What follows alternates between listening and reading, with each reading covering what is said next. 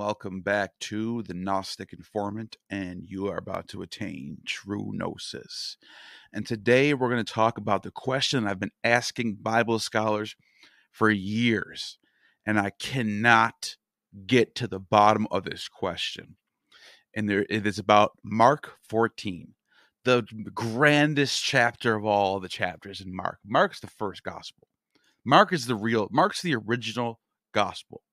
The most important gospel, in my opinion, is the mystery being revealed. But when we get to chapter 14, all of a sudden, all these mysterious things are happening. Jesus' feet are being anointed. Peter is being told that the cock will crow 3 times and then he will deny Jesus. And all these weird stuff that doesn't make sense in English. And so I decided, if the Bible scholars aren't telling me what's going on at the end of Mark 14 with this little boy in the Garden of Gethsemane running away naked as Jesus is being arrested by Judas and people bearing the torches. If the Bible scholars can't tell me what's going on here, I'm going to turn to the classicists, because the classicists, they know the Greek. So you can't learn a lot about classical Greek through the Koine, but you can learn a lot about the Koine through the classical Greek, because the Koine comes out of classical Greek. Does that make sense? So with that being said, before we get into anything, I just want to let you guys know, Lady Babylon, go and subscribe. Nobody on the internet is going as deep as Dr. Amon, who is my guest today. Dr. Amon, how you doing today? Great, Neil. Thanks for having me. It's so nice to be here. Absolutely. I'm looking forward to this. Links in the description for the channel. Go and subscribe. And it's some of the best stuff out there. Nobody's like I said, there's different types of scholars, and you and people like Dr. Ruck, who are not afraid to step on people's toes and get a little dirty once in a while. This is where it's at, Lady Babylon. And yeah, check it out. But let's get into this topic of Mark 14.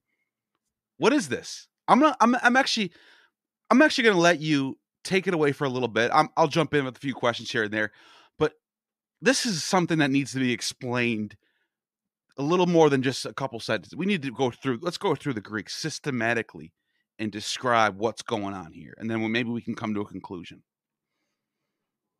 Yeah, that's my bag too, Neil. I love it when you call up those sources and you're just like, let's just look at what they said and see what we can gather from what they're saying. We just listen in for a moment. So let's jump right into those sources. Neil knows, I want to bring you the apocalypse, right? I want to show you. I want that thing revealed.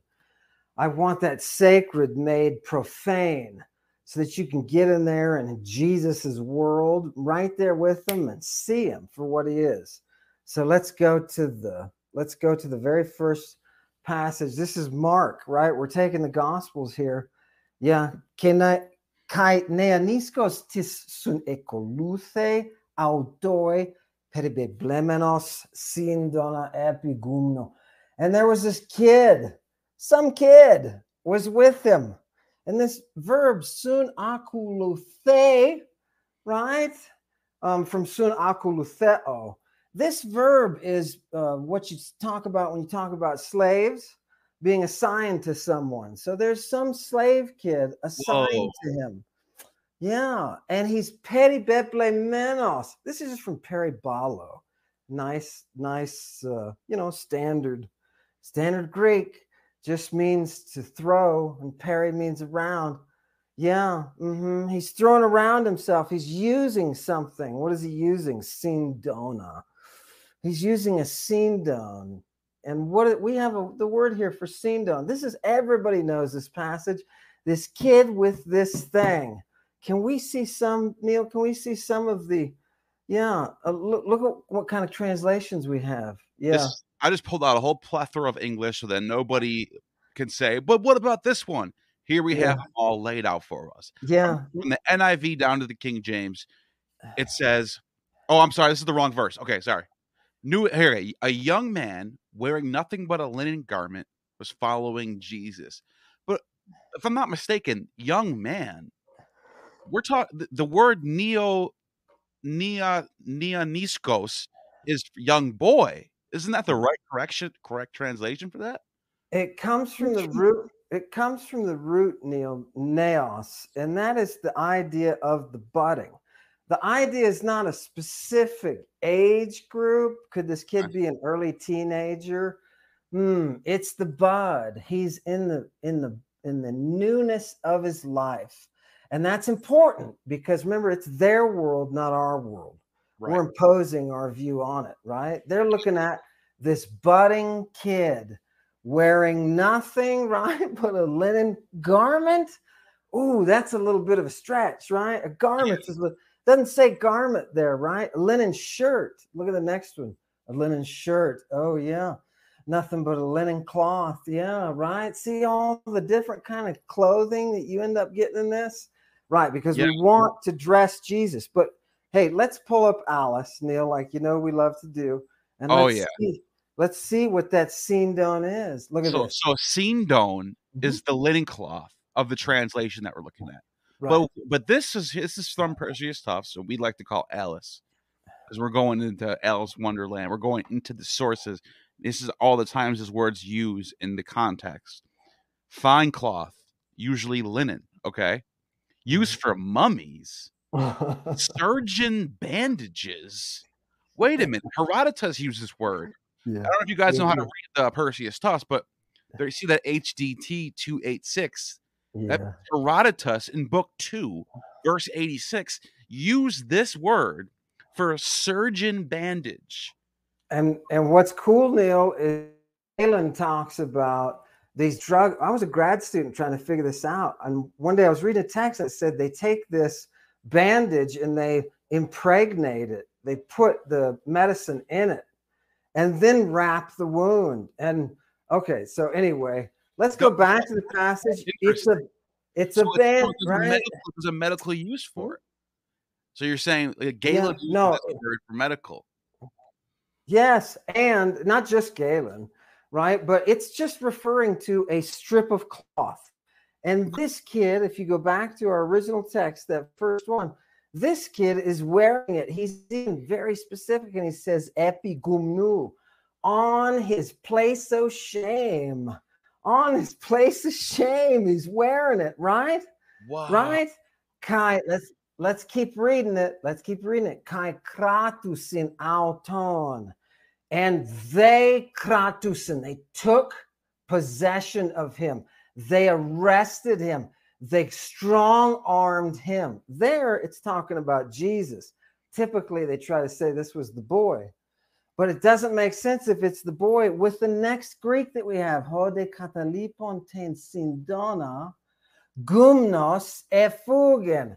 The one who was naked fled after leaving his bandage. Yeah, right? Why? Because they're not trying to strong-arm the kid, right? Right. They're trying to strong-arm Jesus. And that's when Jesus says, so importantly, which is our next text. Check out this next text. This one? Yeah. And Jesus answers them, right? And he said to them, did you come out here against me as if I were a lace having your clubs and your weapons? You're gonna take me this way? Yeah, your clubs and your swords, right? What are you doing? It's that famous passage. But everybody remembers that the laistes means robber or the pirate, right? Jesus is saying, I'm a pirate, right? Look there at the very bottom under Roman numeral number 2. Yeah, and you see the Kupridos, the pirate of Cyprus. Oh. And the reference in Lycophron to 1143, where we're talking about abducting young women to be sold to others for things like slavery, sexual gratification. You can sell to a temple. They could have been sold off as priestesses, right? But these are, Jesus says, you're not coming out against me like I'm with all these weapons like I'm a some kind of child trafficker. So Well, that what is word this thing? pasties, that's what he's saying when he says you're that. I Yeah, didn't know that. That brings yeah, a lot of context of what he's talking about. yeah, yeah. So now, what about Jesus and children and child trafficking? And is there anything else? If we're just detectives saying this is the evidence we have, and from the Garden of Gethsemane, we have that one piece of evidence. We have that kid's um, penile wrap. We have the penile wrap of the child. Yeah, that's the only like fragment of history that was left at the scene, right? Otherwise, we know Jesus is saying he's not a pirate and he's got it covered with some stuff that right, that they don't know what it is, You, right? we're not Okay. like, look, we're it's not like we're pulling stuff out of outer space. Like the text tells us there's a little boy in with him in the garden as he's being arrested who runs away naked. Yeah. Like this is not like we're not like going to like some apocryphal text somewhere and like pulling out some random. This is in the text in Mark. And so we're just asking questions like, what's going on here? Is it an initiation? Is it? I've heard people say there was a resurrection. They say, oh, he wasn't there.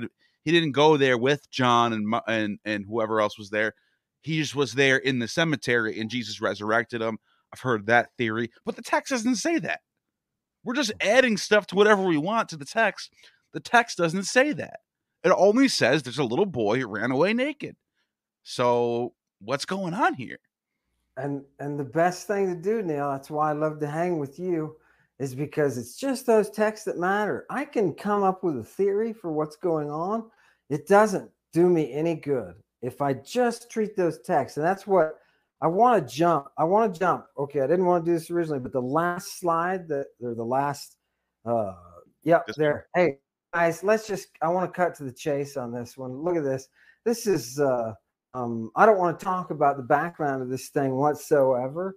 People classify it as pseudo-Clement. You can take that and do with it what you want. I'm interested in the language here and what the Greek is saying. So yeah. So hoide mathetai epitimestai aute kai orgistes ho Jesus.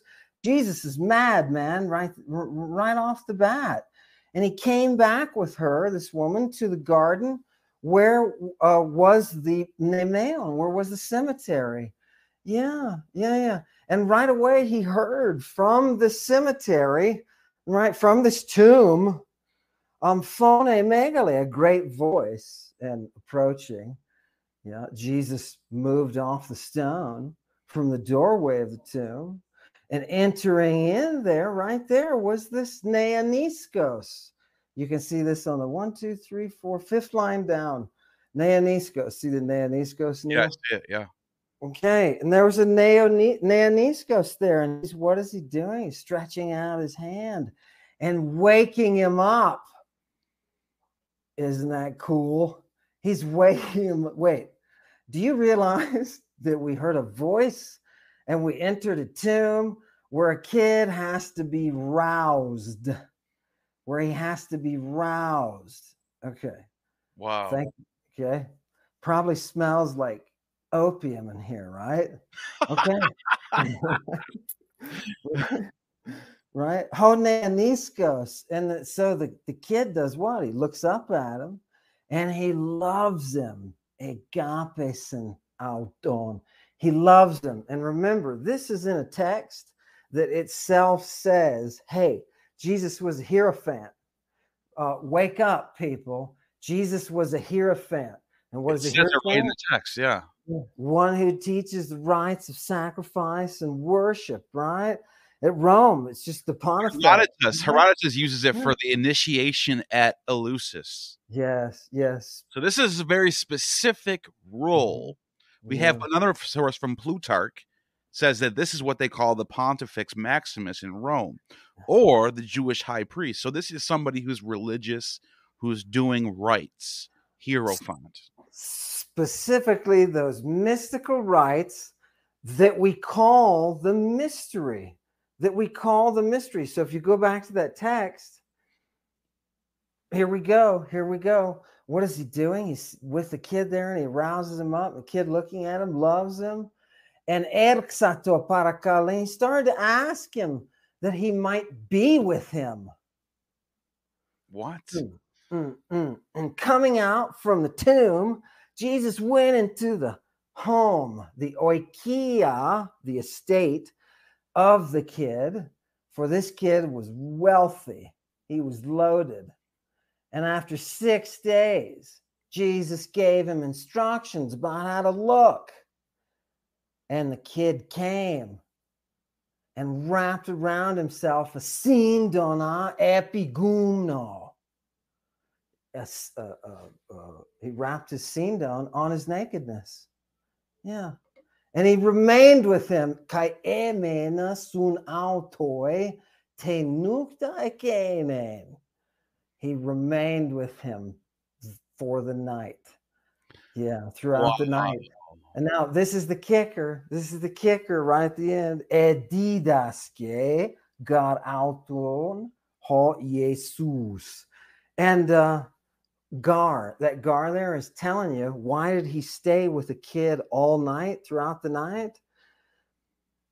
Because he was teaching him the mysterion. Oh, the mystery. Yeah. And that's what the whole chapter is leading up to. It's this scene in the garden. Yeah.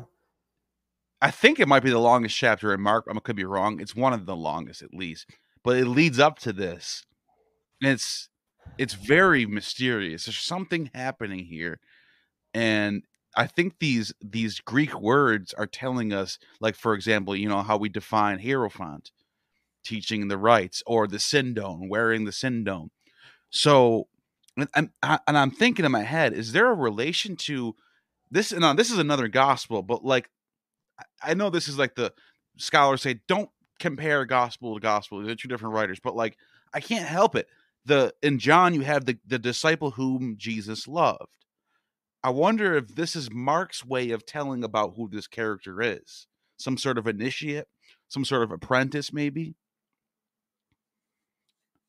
Yeah, and what's the connection with the boy having been assigned to Jesus? Like, you'd buy a slave to do something for a certain amount of time. He's renting the person, right? And a lot of times these little kitty slaves, they're involved in things that aren't just for kids. And you think for yourself, you're sitting there and you think, oh, wait a minute, I'm starting to make me a little bit nauseous. Yeah, let's go back to the actual language, right? Because Jesus has a point where some people get upset at him. It's some of his own followers. And they say, hey, stop treating the children like this. Says he was touching them. And the word there is grabbing, and also hopto. Pull hopto up. Here it is. Hopto. I got it. Hopto. Yeah. Look at this, people. Hopto can mean, it's not just touching, like, touching. It's grabbing, right? It's engaging something or attacking something. Facet, contest in a wrestling. So yeah, that's a specific touch right there. And if you look at number 5 under Roman numeral number 3, you see that it means to have straight up intercourse. Oh my God, it can actually be used in that context? And it is used by Paul in Corinthians that way. Wow. Okay, so my mind is officially blown right now. For those of you who think koine, Neil, can you take that off for a minute? Yeah, An appeal of vanity. Yeah, 1 second. I just gotta go back down. Okay, go ahead. For those of you who don't think that, for those of you who think koine, yeah, kick up your stuff, because you're gonna need it. You're gonna need it. He is in a situation where he's doing this to children. And a group of his followers stopped the parents from allowing it to take place. and they say, hey, stop doing this. And it says they're upset. And it uses timao, which typically can be used in a kind of a legal sense. It's got just a smidge of something judges say, right? Alice will tell you that it's used by judges. And so, yeah.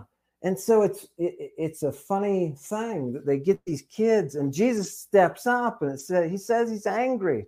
And he says, no, you cannot enter into the kingdom unless you are one of these children. Let's look at what he's talking about, because it has for us, it's just like, no, don't think that, right? But let's see what the Greeks were thinking when he talks about his paideia. What are these paideia? People don't realize, right? Little children are following around Jesus. Why? They need the prayer. He's going to engage them, and he's going to enter into a prayer. And we see this in the performance of the mystery. And of course, that's why Jesus is so adamant. You can't get into the kingdom unless you come by this avenue. Right? Now, what is this paizo? What is it? What is this child thing in the ancient Greek mind, in the ancient Mediterranean mind that was wrapped up on the Hellenistic side with the Greek? Things are coming from their verbs. I want you just to take a look at this verb. It is the base for child, and it means to dance or play amorously. Wow. When you have the word paideia in Greek, it is understood that there is a relationship between the teacher and the teachee. And it has to do with touching. And it has to do with the maturation of the bud, right? You want to bring that bud to perfection. That's what they looked at as purification, as education, as paideia. That's why they call the horsemen who were hung the teachers of the princes. That's why they call them pederasts. That's a Greek word for that teacher, the pederast. When Jesus is calling for paideia, he is calling for victims of pederasty. And we know that at least his attitude reflects this, because when he gets called short on it, he says, you're going to end up scandalizing me, right?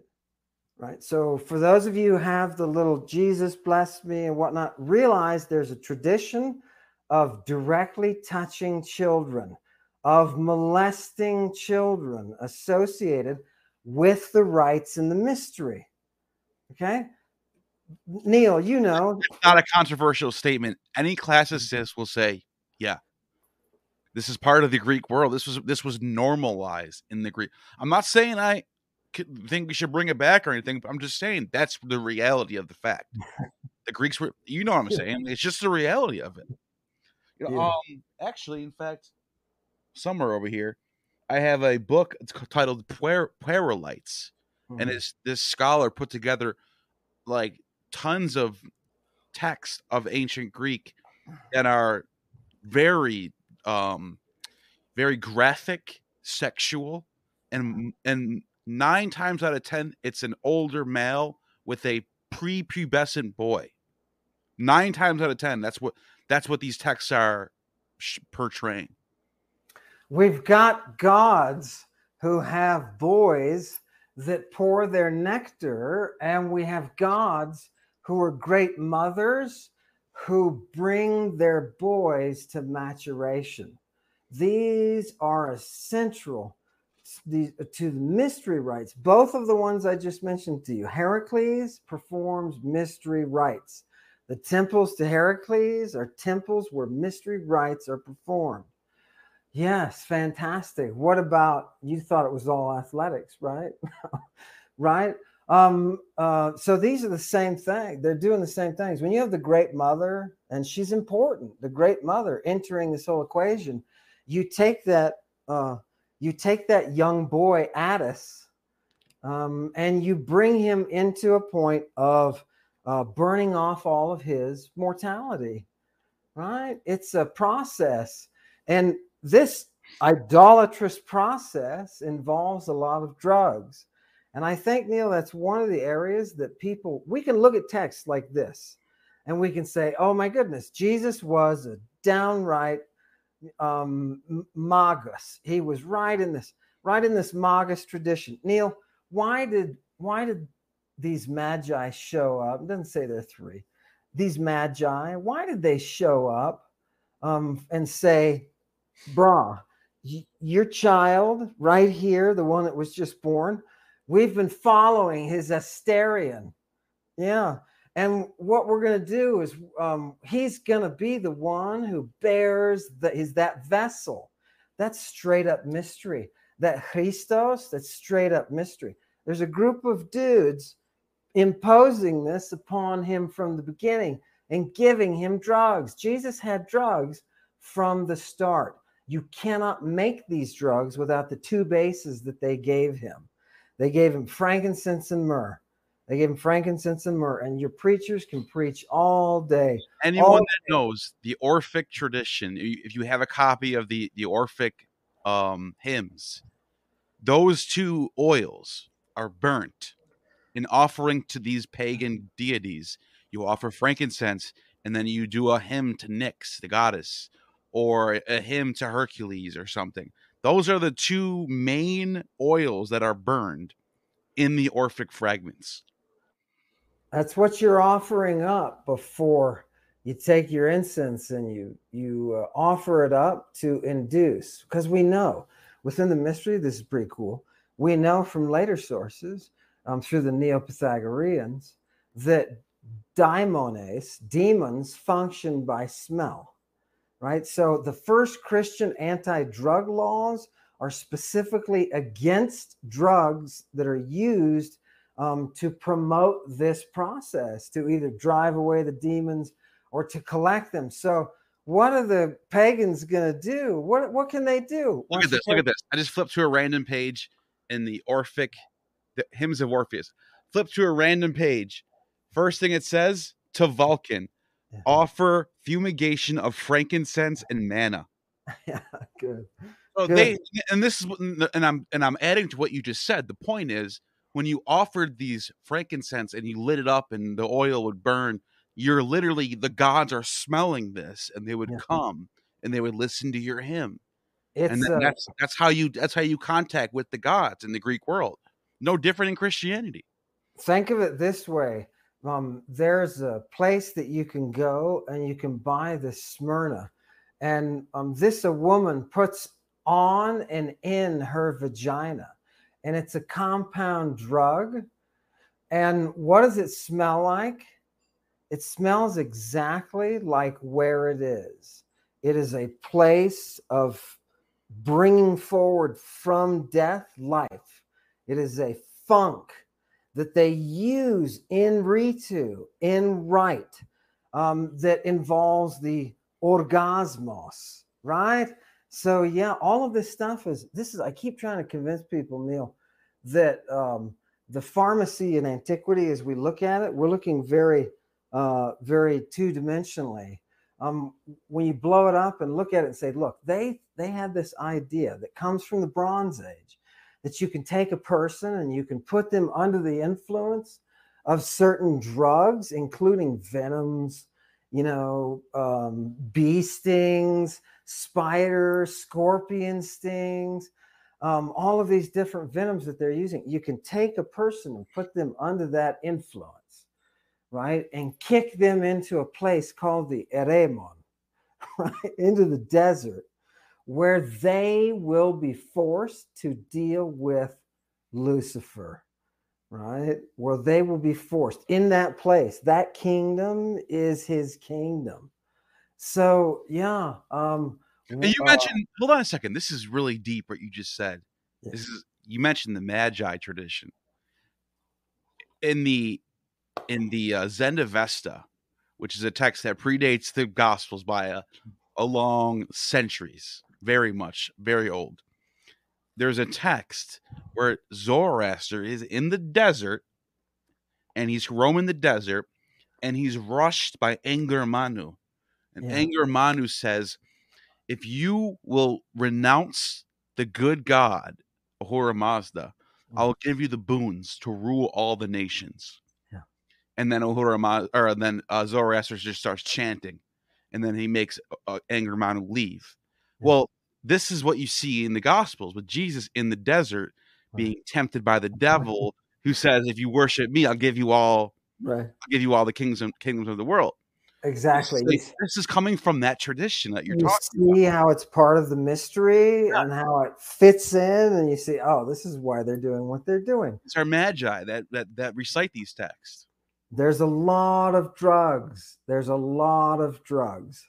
And there are drug texts. I was reading one last month about this bites of spiders and what to do and how to treat and what groups are using these types of drugs. And the pharmacy is complex. It's really complex, but they are taking the human body and they are turning it into a means of giving drugs to other people. So this whole thing about people are shocked when they're like, what? I'm like, look, if you were at an ancient riot, they're going to drug you beforehand. They're going to tie your hands behind your back, restrain your ankles. They're going to sodomize you with an alabastron. It's a device. By the way, that's also in Mark 14. Yes. Same chapter that we're discussing with the little boy. But this chapter opens up with the alabaster, which is another mystery religion term that you see thrown around there. And if you see how people translate it, it's always hilarious, right? I mean, they don't even make sense rationally. He busted the jar, and that's how you do it. You break, and they're all mad. Remember the other things. Remember, they're all mad because it was very expensive, right? What do you think that very expensive stuff is for? That's the stuff that the initiates are using. That's the hardcore. People don't realize, but they have so many drugs in the ancient world. So many. You can't even talk about arrows without talking the arrow poison that they're using in different parts of the world. Well, they're also getting high off it, but they're taking a person's body and they're turning that person's body into the producer of the blood, the hyma, which can also be ejaculate. Okay, so when Jesus's face is covered with that sticky stuff, and it says it was his hydros, that it was his, originally it looks like sweat, and it turns into what looks like hyma. That hyma is used, especially in cult context, to the essence substance. You get the hyma. Zeus gets the hyma when he sucks the penis of the invisible one. Doesn't this happen with Priapus too? Yeah. Mm-hmm. And if you get, he is that Phanes. Yeah, Phanes is that Priapus. The invisible one is that Priapus, right? I mean, you said you were going to the wilderness. You wanted to go, right? You took the drug. So they've got you, and they've got you bound, and they've got you giving it to them. And by the way, the guy who's writing our letter, whether it's Pseudo Clement or whatever, whoever is writing that letter says there are these dudes who are doing things, very good, who are doing things that are not. They're following the way of Satan into the darkness, he says right here. Those carpocrations too. Yeah, those carpocrations. And what are they doing? They're doing unspeakable things with the flesh. Deep things. And with, yes.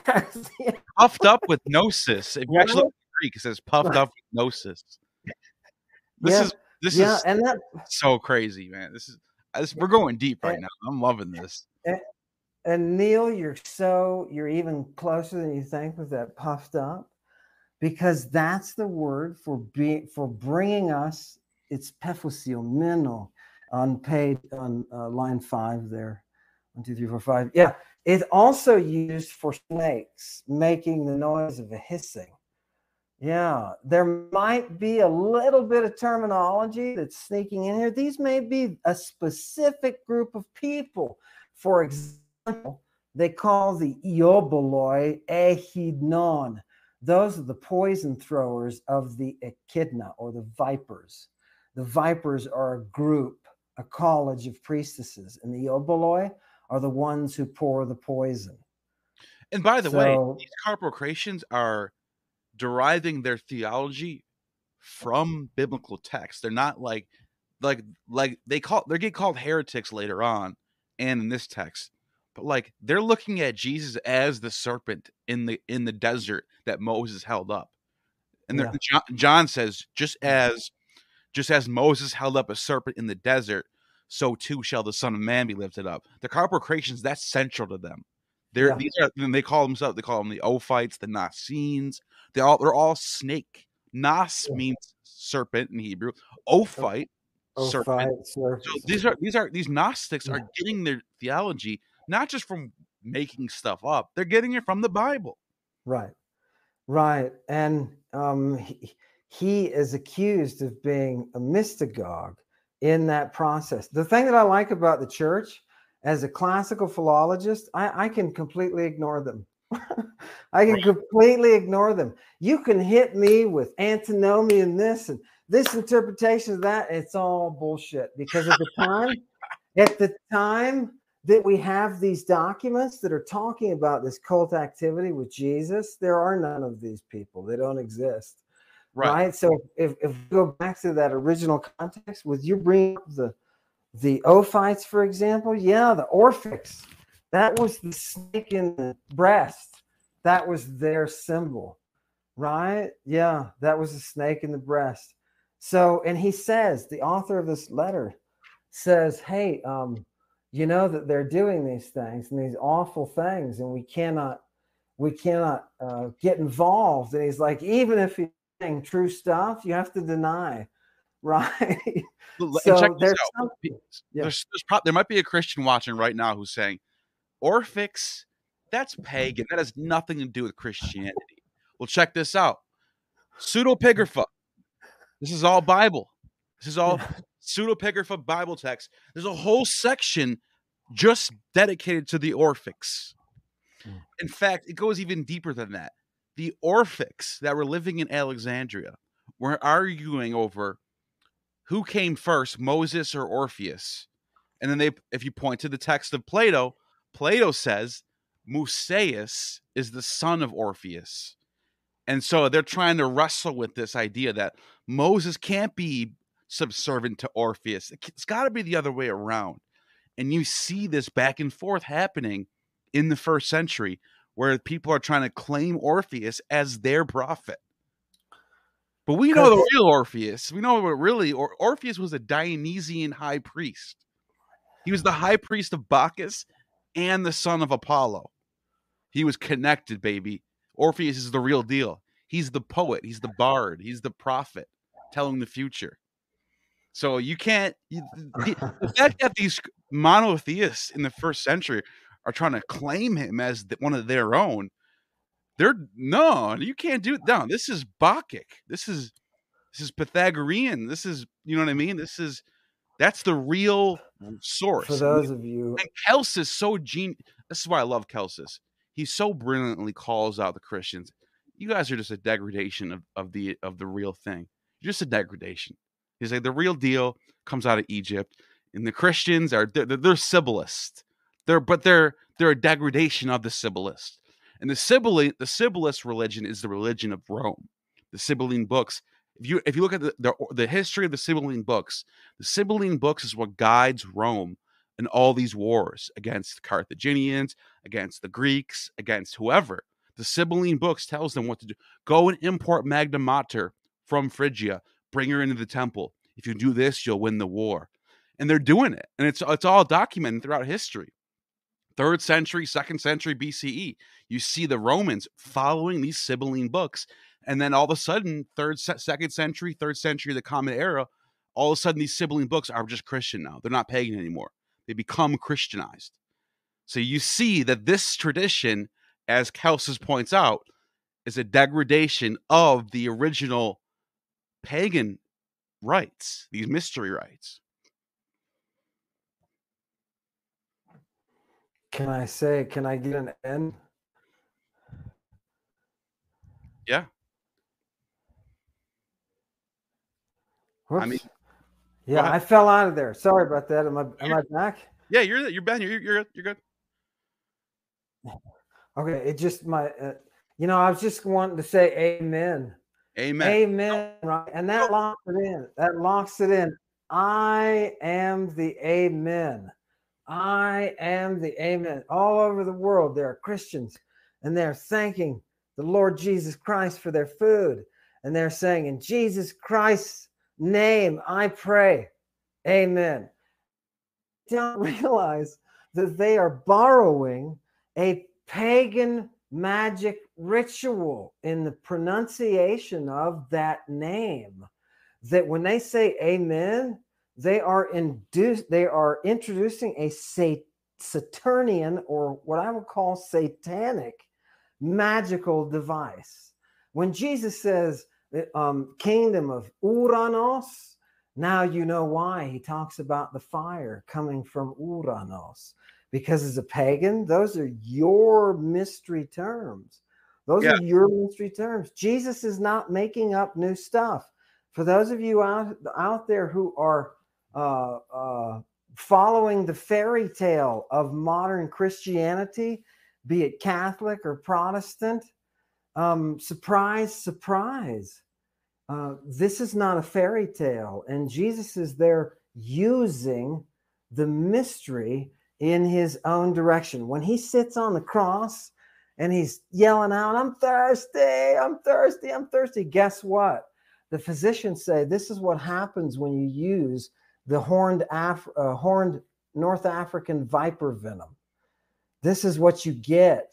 That's why they called it the dipsas, because it creates this intense thirst. Not only is Jesus arrested with a naked boy, but he is on drugs, and he's on mystery drugs that we have reams of antidote in ancient Greek and Latin, right? We have reams of antidotes for these things. So the down and dirty picture of Jesus. I mean, Neil, do you think he's like the Baptists who are out with their penis-shaped cups and their boys that they take out and baptize? You think that's the group he's in? And he's just, flowing with he's got his racket set up where he's got his naked children, right? Yeah. Well, I want to go back to something you just mentioned, because the oldest source of the story of Moses that we have goes back to an Alexandrian priest in the 4th century. No, I'm sorry, 3rd or 4th. Yeah, 4th century BCE. 3rd century BCE. Sorry, during one of the Ptolemies' reigns, and he writes this story about Moses, and it's supposedly right before the Septuagint gets written. So we had this story about this, and the guy who writes this story is a pagan, an Egyptian pagan, and he, in some of his texts Corey's Ancient Fragments is the text that I'm citing here, where he shows this guy is using this term hallelujah, amen, in some of his writings. Plutarch, in the 1st century, the 2nd century of the Common Era, he comments on this, and on this exact person, and he says that he cites this person. What's his name? Hang on, let me find his name. But anyways, while I'm finding his name, this is what he says about him. He says that the word Ammon, the god Ammon, is the king of all the gods of Egypt. He says that when Egyptians call on or call to any of the gods, not just Ammon, any of the gods, when they finish their prayers, or when they're calling out to one another, they use the term Amen. And we know that ancient Egyptian and ancient Hebrew, there is no vowels. Just amen. So some people, I'm one of them, that hasn't been decided on by a lot of scholars will say that I'm going on fringe territory now. I don't care because I haven't heard a better explanation of where that term comes from, better than what Plutarchus says. It's in the text on Isis and Osiris, where he says that word Amon is the word that's used to enchant and to call on any of the gods. So I'm thinking that's your source right there. So when Jesus says, "I am the Amen," you can hear that he is deep in this thing. It's no wonder that he would want to be called the Christ, and what the Christ was, because that is the one within the right who is performing that mystery transformation, right? Oh my God, it's wonderful. Drink of my blood, right? Love it. They were doing that, right? So, yeah. So it's not like it's out of place. Beautiful. Yeah. Who's your almond?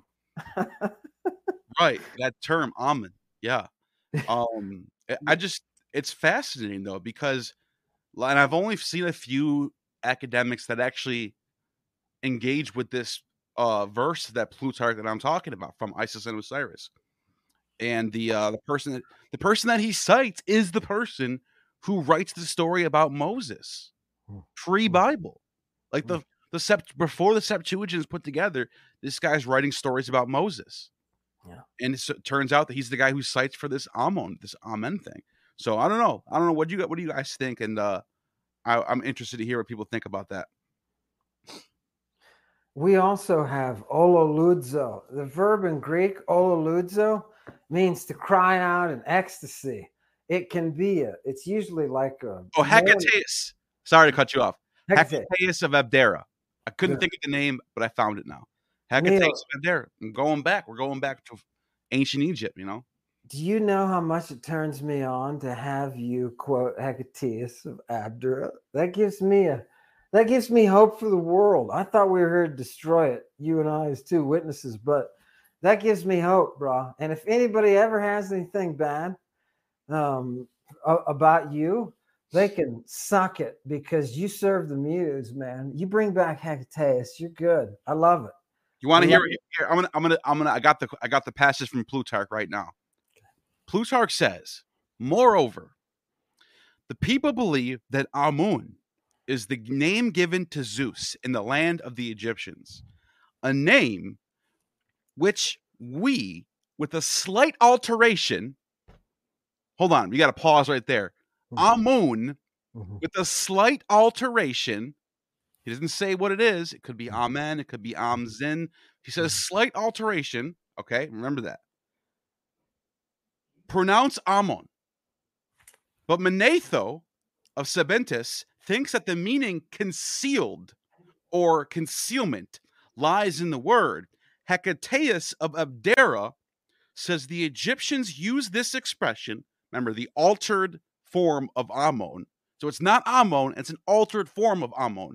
Like, come on, dude, we have a slam dunk right here. Anyway, let me finish this off. Egyptians express that whenever they call to anyone, for the word is a form of address, when they therefore address the supreme God, whom they believe to be the same as the universe, as if he were invisible and concealed, and implore him to make himself visible and manifest, they use the alteration of Amun.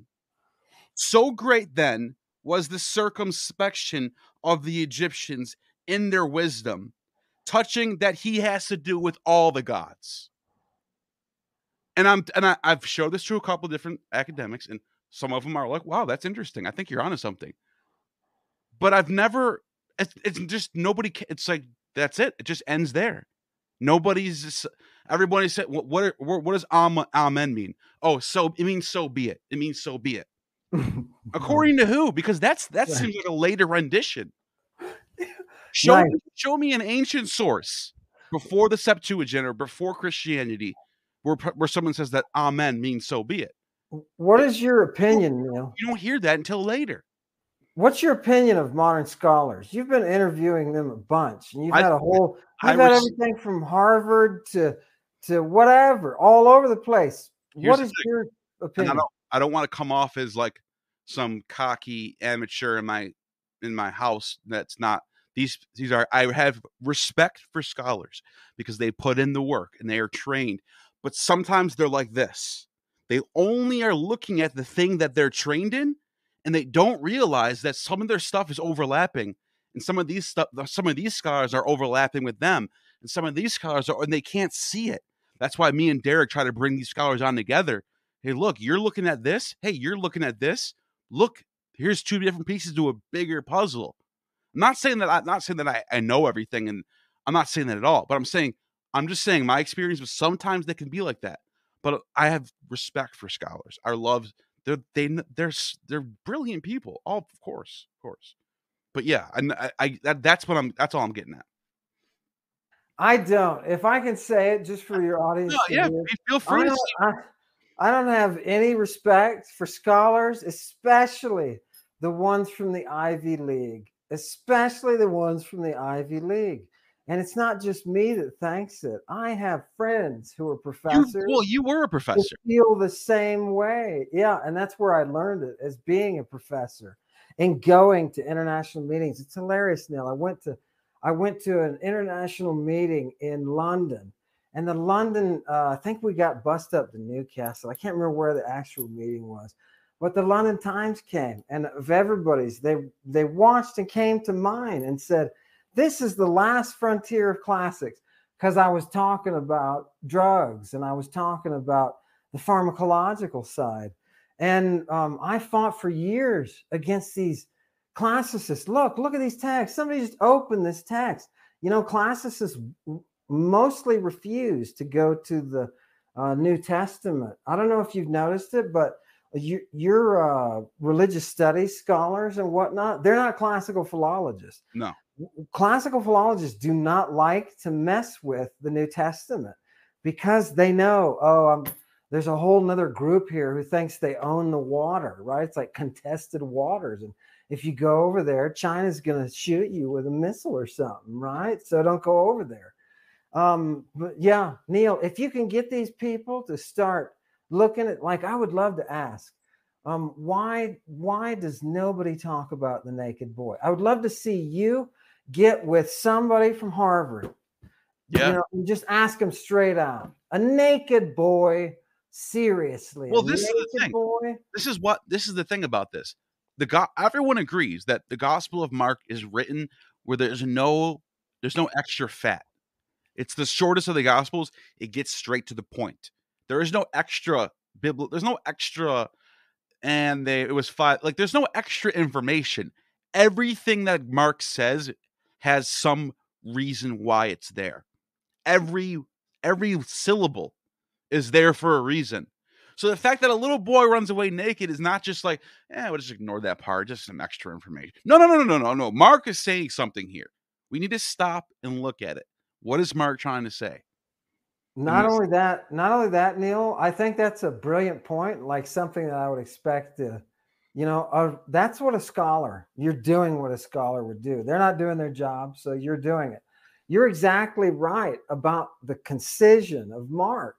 I would take it even further and say you've got more evidence, because there is a much greater concentration of Orphic mystery terminology in Mark than there is anywhere else. Almost like you can take those areas that have that radiation, that Orphic radiation, and you can see that other authors were saying, we have to include this, but I'm going to blow it up into something else, right? If you take a purple pen and you outline everything in the Gospels that has to do with the mystery performance, you're going to see what's left over is the garbage, right? You can see consistently. If there's one thing we can say about Jesus, just from an evidentiary standpoint, is the dude was way deep in a cult, and he was way deep in a mainstream death and resurrection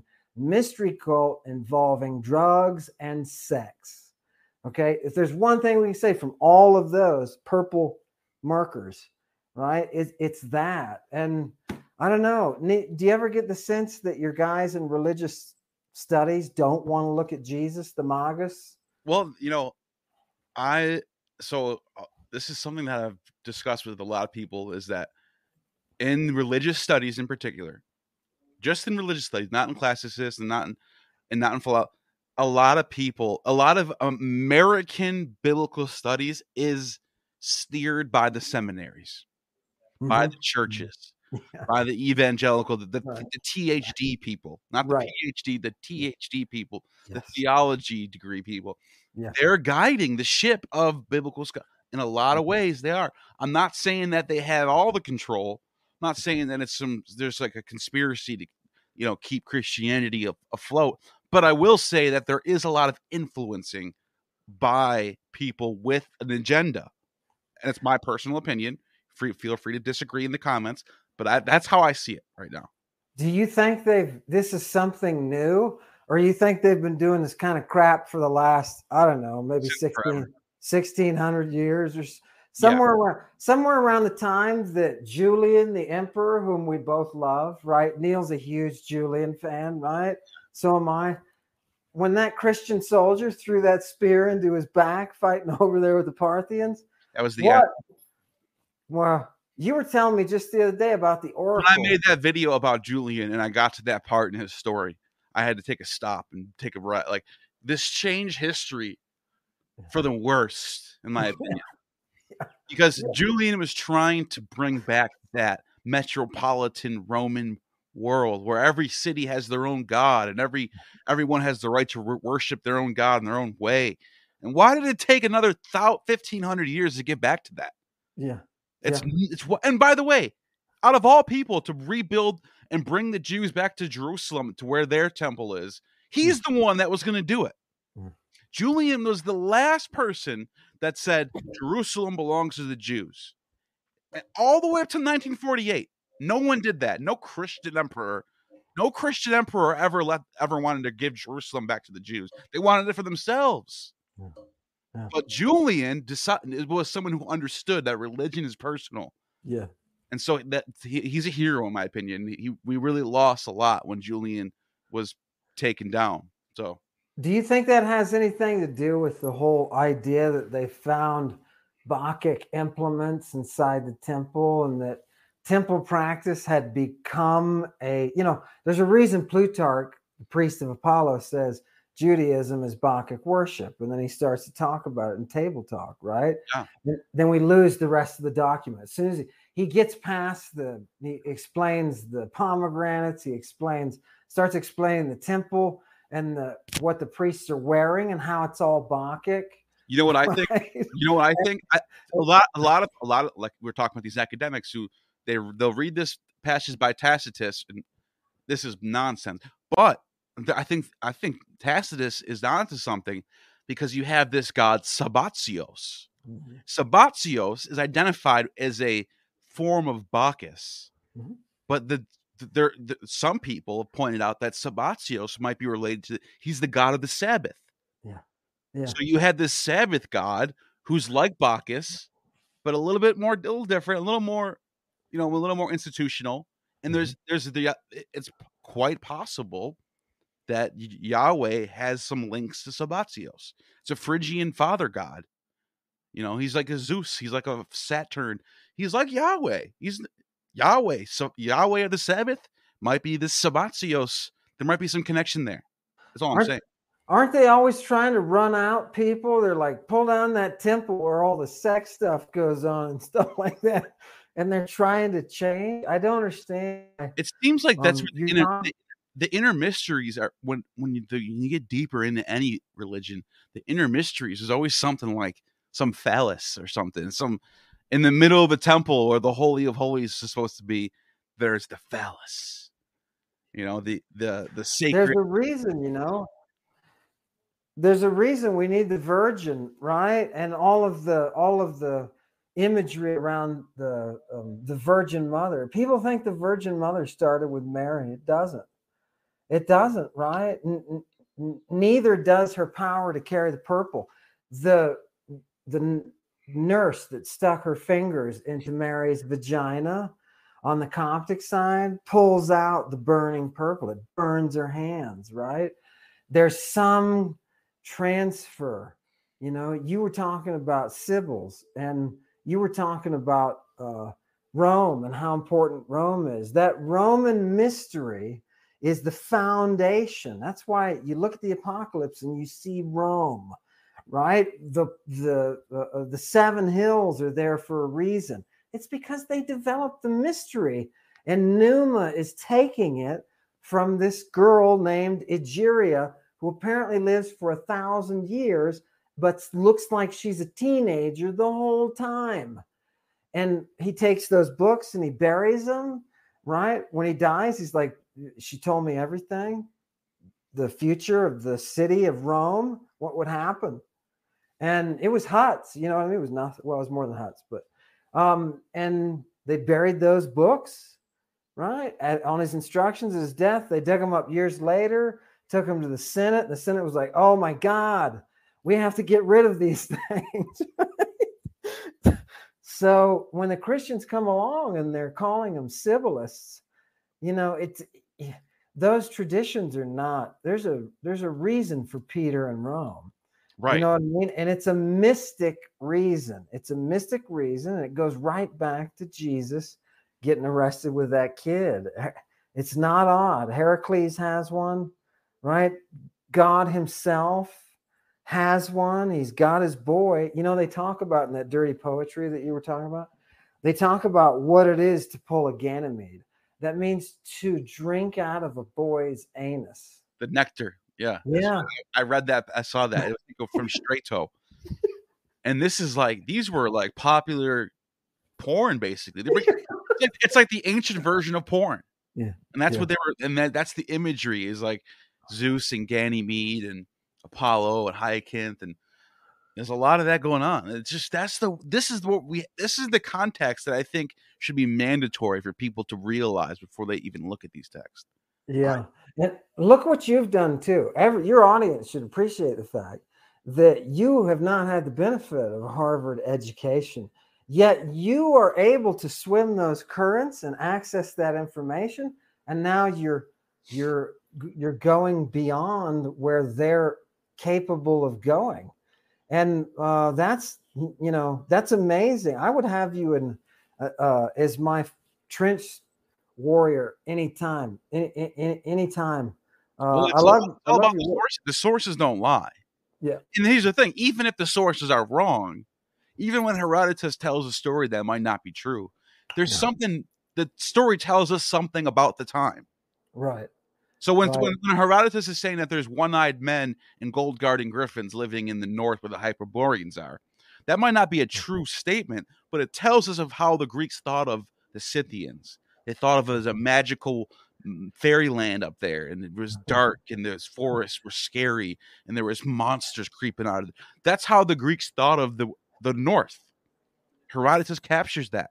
That's why I'm saying the primary sources, even if they're not true, they tell us more about the context of the time than any modern theory can tell us. There's a dragon that guards a tree. Everybody knows about him. It's in the Grove of Mars. And on the tree hangs a skin, right, of a ram. And on it is written the sacred song.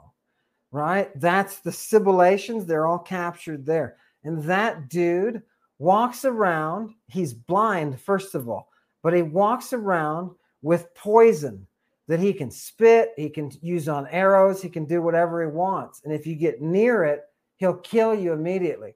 The Greeks couldn't conquer. They went to Troy with all their big fights. And we know about Bronze Age combat. We can put the Limnian steel up here, you know, hearkening back to the Bronze Age with the combat. Yeah, but what's really courageous? It's Odysseus with his arrow poison, having Circe put him into a death state. And you didn't know that. You were like, what? That's not part of the of the Odyssey? Yes, it is. Cersei, like Jesus, turns a bunch of soldiers into pigs. Right. She raises from the dead. Did you know she says, John Tsitsi says, in Lycophron is indicating the resurrection of Odysseus. Right. Odysseus is Jesus a long time, a millennium before Jesus was millennium. He was the hero of the Greeks. That's what everybody thought of. He was the example. What you're getting at is so true. And in fact, Derek Lambert was in the chat. I saw he left a comment asking if you've seen Dennis McDonald's. Dennis McDonald put together all of the mimesis from Homer that's in the Gospels. And so I want to just give you one example, just to get your reaction. It's about Cersei too, by the way. And I just want to, if you don't mind, I just want to get your reaction. I think you really appreciate this. I really do. I really think you will. Okay. So Dennis McDonald put this together. Look at this. Can you read this or no? I'll read it too if you can't see it. Yeah, no, I got it. Odysseus and his crew sailed to the land of the Cyclopses and of Circe. Jesus and his disciples sailed to the region of the Gerasenes. All right, so we have two different stories, people sailing. All right, that's not a big deal. But let's look at the sequence here. On the mountains of the Cyclopses, innumerable goats grazed. Circe turned soldiers into swine. On the mountain, and now back to Mark. On the mountain, a large herd of swine grazed. Okay, Odysseus and his crew disembark. Jesus and his crew disembark, the same Greek word. They encounter a savage, lawless giant who lived in a cave. Jesus encounters a savage, lawless demoniac who lived among the caves. Polyphemus usually was depicted nude. The demoniac was nude. Now Circe recognizes Odysseus and asks him not to harm her. Swear an oath, Orkon, not to plan another plot to hurt me. The giant asked Odysseus intended to harm. The demoniac recognizes Jesus and uses that same root word, orchizo, right? Is that how you say it? Orchico? Yeah. Orchizo, yes. Orchizo. Mm-hmm. You not to torment me. So we have, all right, so we have the sequence of events is lining up here. Let's keep going. The giant asked Odysseus his name. Jesus asked the demoniac his name. Odysseus answers, nobody is my name. The demoniac answers Jesus, Legion is my name. Odysseus subdues the giant with violence and trickery. Circe's magic turned Odysseus' soldiers into swine. Jesus subdues 2,000 demons with divine power and sent them into the swine and drove the swine into a lake. This is lining up perfectly. Polyphemus the shepherd calls out to his neighbors. The swineherds call out to their neighbors. The Cyclopses come in the site asking Polyphemus for stolen sheep. The Gerasenes come to the site to find out about their swine. Odysseus and his crew embark. Jesus and his crew embark. And Odysseus tells the giant to proclaim that he had blinded him. Jesus tells the healed demoniac to proclaim what God had done for him. Now, this is just so. It's the same story being retold through a different lens, through a different time, through a different character, Odysseus and Jesus. You also had the idea of Jesus' feet being anointed by Eurycleia. Jesus' feet are being anointed by Mary, and then he says to her, your fame will be told far and wide, which Eurycleia, the girl who anoints Odysseus' feet, that name Eurycleia in Greek means fame far and wide. Right. Jesus is literally putting a pun on the name. Yeah. It's just, it's too much. It's too good. Yeah. So, yeah. I thought you'd get a kick out of that. Yeah, no, I get a big kick out of that. I like to stay in the shallower waters that are just linguistic. So I'm thinking about his use of the verbs there. I'm not impressed with the boarding and the turn of phrases that are the same. I can do that with a whole bunch of text. Doesn't mean they're related. But the content of the progression of the narrative is I have to agree there's a lot of overlap there. It's the sequence of the events that line up. What if they're not scattered? They're lined up. The sequence. You know what I mean? What if, Neil, there's also a connection with the, for example, Jason, right? Jason Yeah, his name is Iason. It is, I keep telling people this, it is the name Jesus. And they It don't, is. because they want to say, no, it's Joshua. And I want to say, no, because this name is part of a religious rite that predates, it goes all the way back to Mycenae. It's a Bronze Age rite, right? So it's not coming from the Hebrew. It can't be. There is none. And to add to what you're saying, they're both of the roots of those words have to do with healing. Right. Jason, healer. Right. Yahshua, even Yahshua in Hebrew, has to do with healing.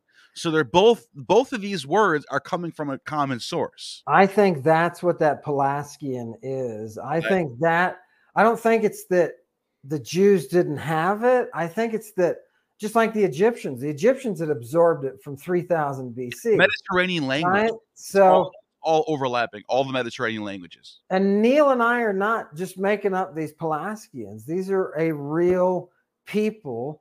And the Georgians will tell you, these are the early Georgians from, anyway. Good stuff. After the Bronze Age collapse, it's the Pelasgians that are populating the Mediterranean.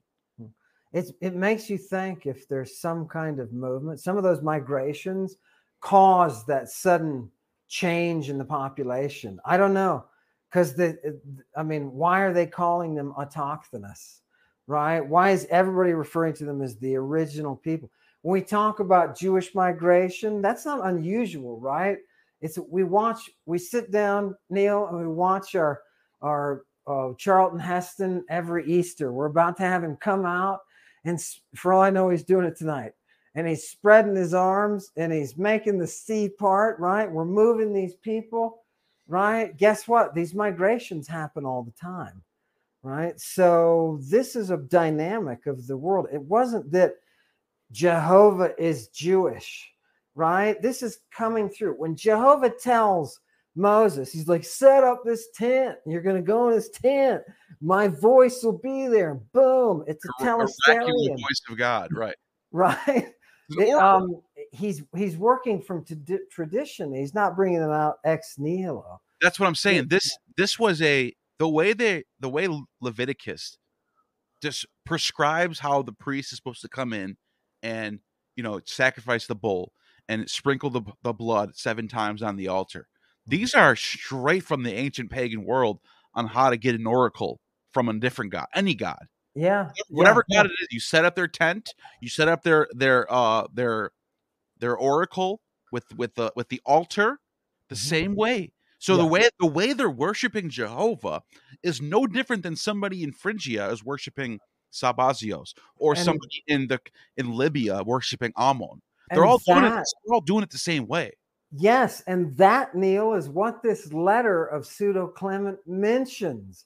It says they're showing them the Adaton. That's that space that you're trying to preserve for the oracle. You're performing the mystery, right? So I don't know why Christians don't put more value in actually looking at what their texts are saying, right? Rather than reading everything through the last 1800 years of Christianity. They're afraid of being like a pagan.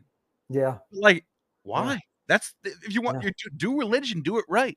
Yeah. These are ancient traditions that are going back to before we had writing.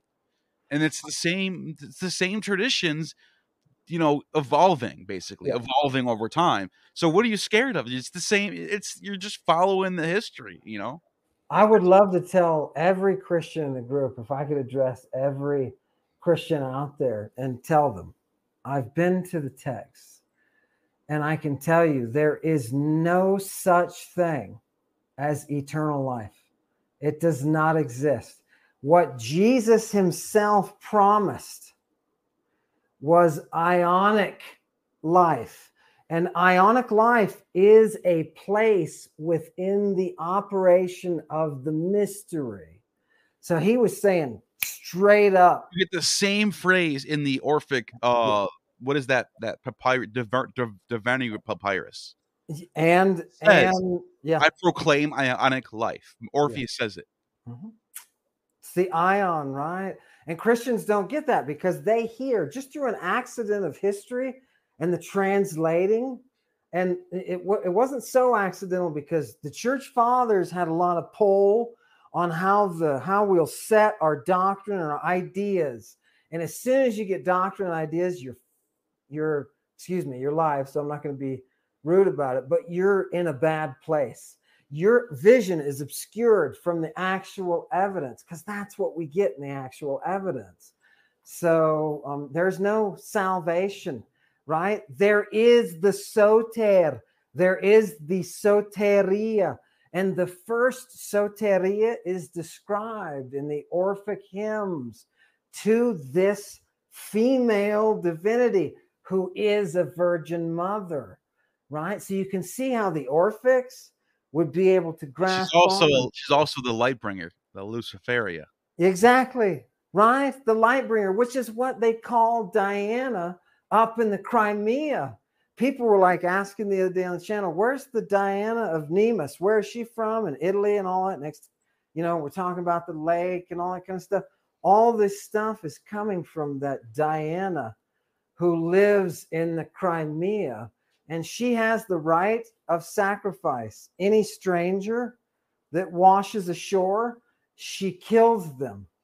She kills them in a right. Why? Because she was killed in a right. They're perpetuating the same priesthood.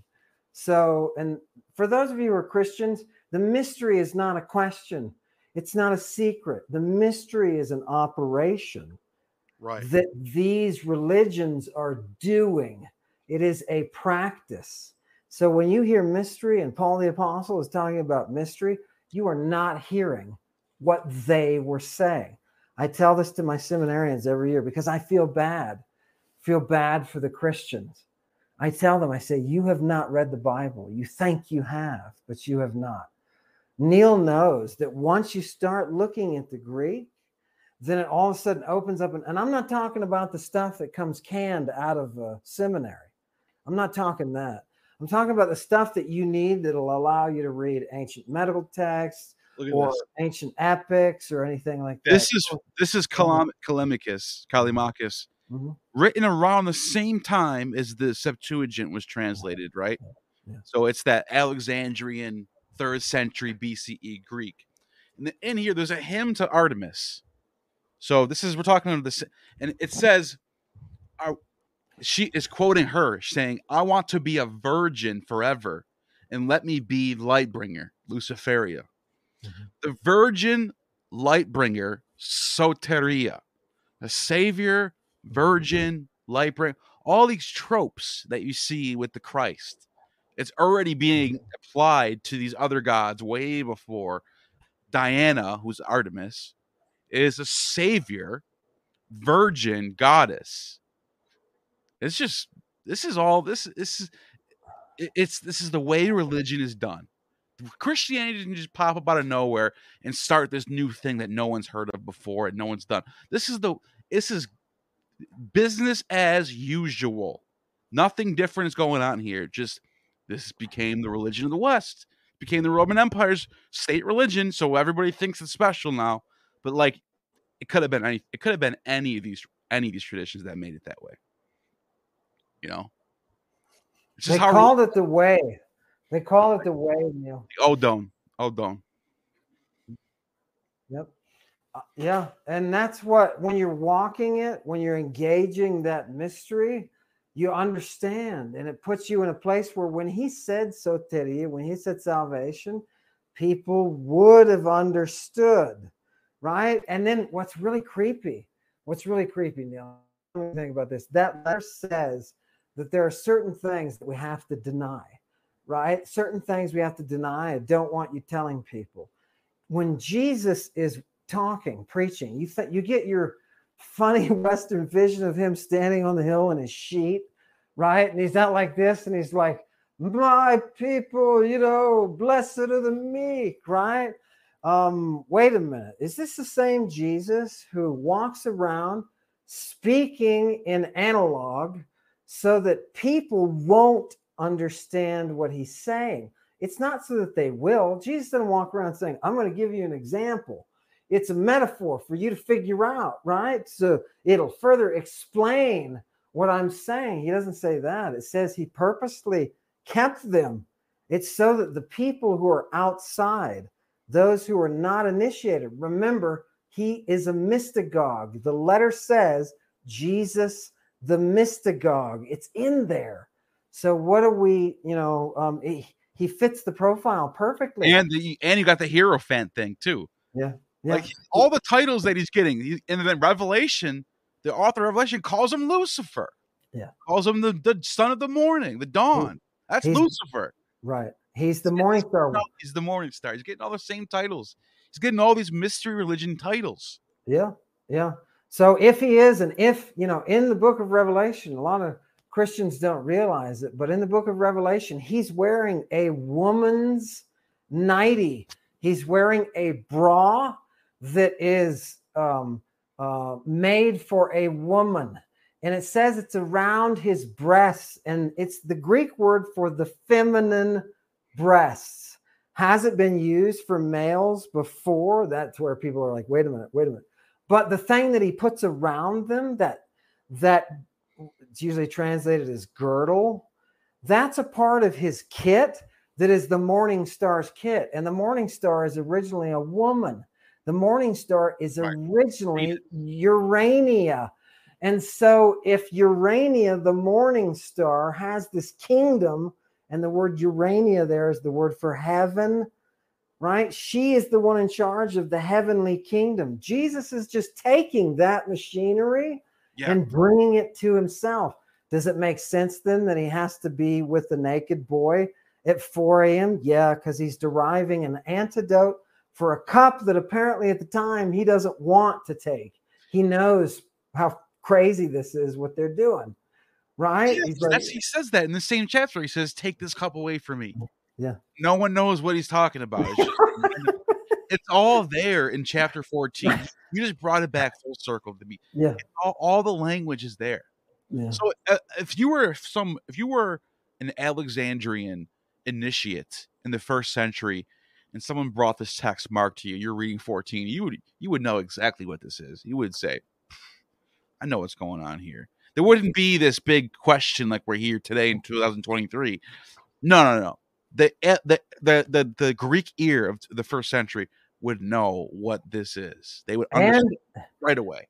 And if you weren't in the group, you weren't initiated, maybe you weren't one of those boys that went through the process, but you were on the outside and you knew this is a thing about hearing, and there's code.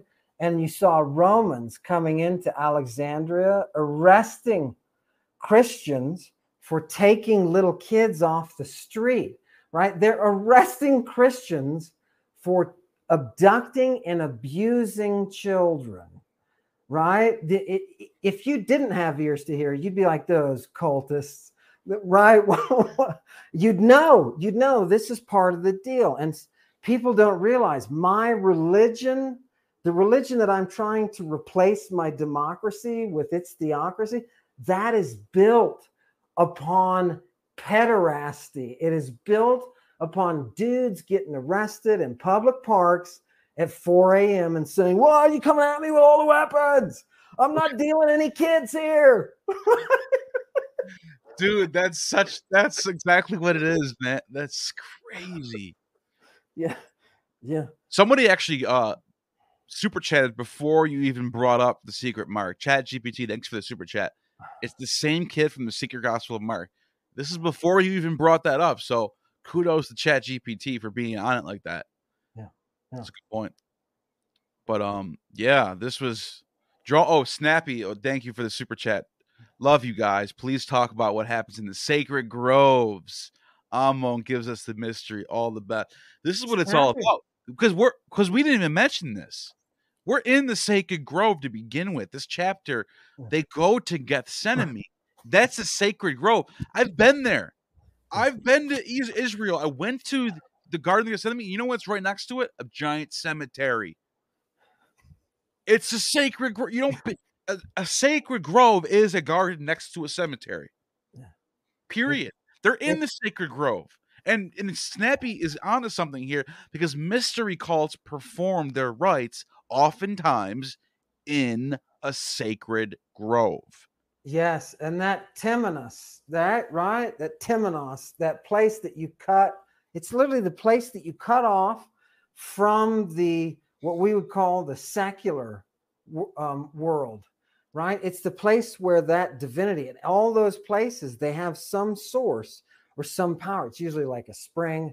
When Numa, whose name, if you were to write it in Etruscan, would say Amen.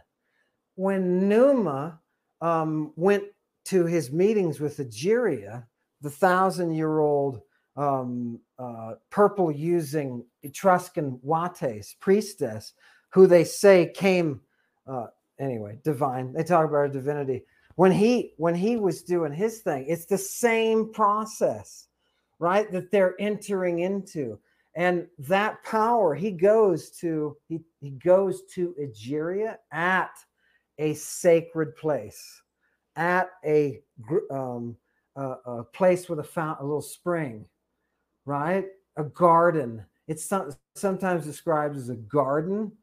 Yeah, and it still exists. We have the niche in Rome where this was. Gorgeous, love it. But yeah, he's there in this cemetery. Notice every time he's getting caught is in this cemetery.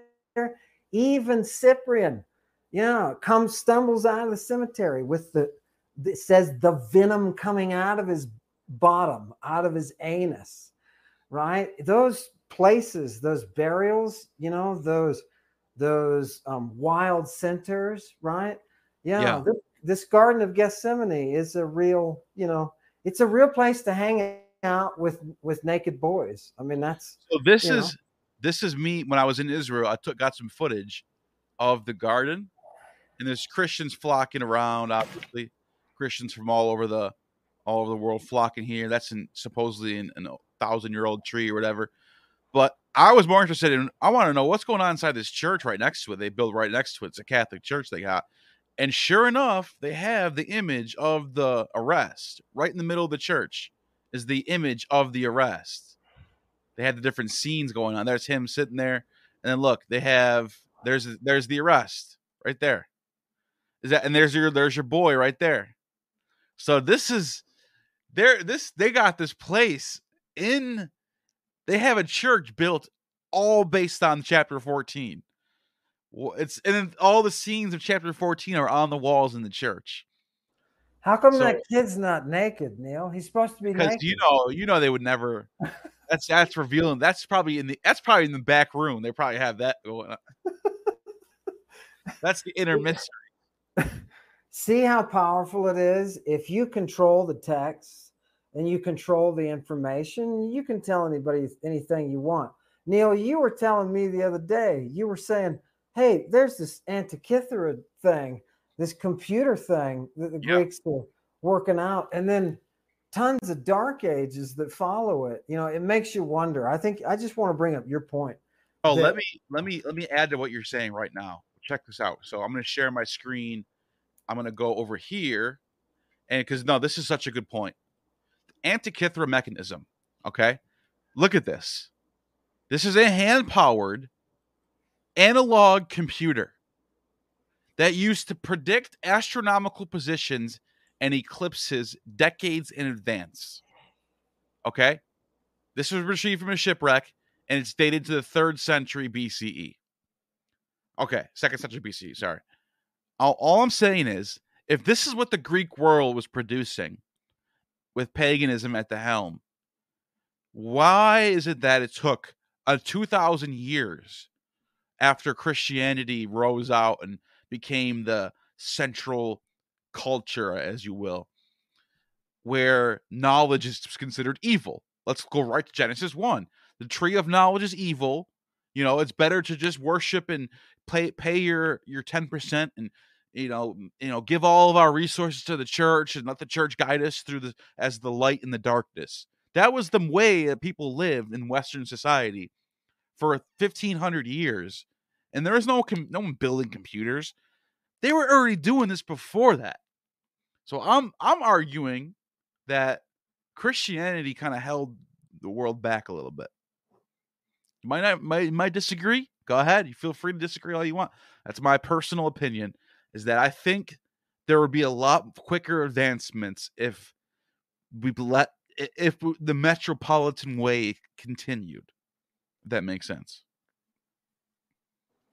Yeah, we certainly wouldn't have been putting guys like Galileo in prison and whatnot. And that's what I don't get, Neil. Why does the modern American audience not understand that this thing that you relish and that you celebrate and worship and love, because you know you do, democracy, you love this thing called democracy, and you don't realize it didn't come from Christianity. Christianity overthrew democracy, its spirit across the world. Christianity suppressed. It was a thing back in the 4th century Athens, 4th century BCE Athens. It was a literal democracy, more democratic than we are now. Yeah, it's radical. It's radical, right? When you are there and you have the ability to make the choice, that you don't have somebody telling you this is your God, right? The Athenians were like, screw everything. We're worshiping a virgin. And people are free. People are free here. And people debate, oh, well, to what degree did they have freedoms? Forget you. The fact is, you're missing the point. You're missing the point. They were fighting for that freedom. And that freedom is the same thing. You find it again in this letter of Pseudo Clement. He talks about the eleutheria that is part of the mystery, that complete, unassailable freedom. And that thing is always, Bacchus is always protecting the virgin. There's a reason in Athens is where that first theater is. People don't realize it. There are no Christians that invented the theater.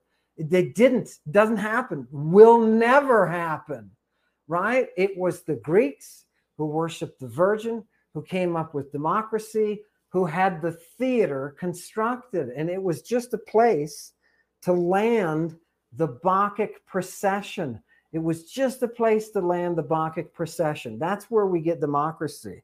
So when anybody stands up today and tells you God has blessed the USA, no, the Virgin, right? The Virgin has blessed us. Yeah. We need to preserve that. Yeah. Could this have been a Paul teaching, because Paul was more of a mystery teaching than Jeshua? Mark traveling with Paul. It's interesting. It's interesting. Maybe. I'm not really. What do you think? Do you have any opinion on that? Neil, I'm gonna be super rude, but you know my contract with the devil. I can't discuss. I'm gonna take a break and head out. Take a break. I'm gonna let you, because I understand. Hey, everybody who's out there, no criticism. I understand this is part of what, how this runs as a way to feed Neil and to keep his journalism, because this is better than, this is not just YouTube show. You know, this is journalism that you're doing. This is historical journalism. I'm gonna give you a chance to answer all of your take a break and come back, and you're fine. I'll be back. All right.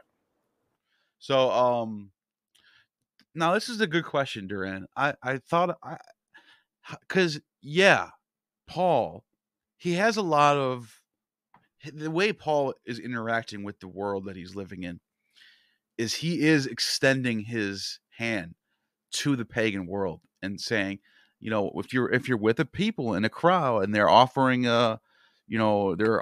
to, meat sacrificed to idols, who cares? We're all Romans here. Let's chill. Let's relax. So you might be onto something there. This might be a Pauline thing for all we know. I'm not sure.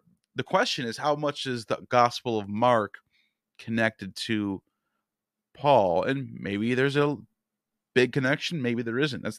That's where the question is. So that's what I would look into. That's a good question, though. I never thought about that. How much is Mark taking from Paul? Good question, actually. Really good question, because it's already established that Mark comes after Paul. So your question is spot on. It deserves to be explored for sure. Let's see. The next one is from Evangelicals Never Lie, with a giant super chat. Wow. Thank you. Thank you. I so appreciate this.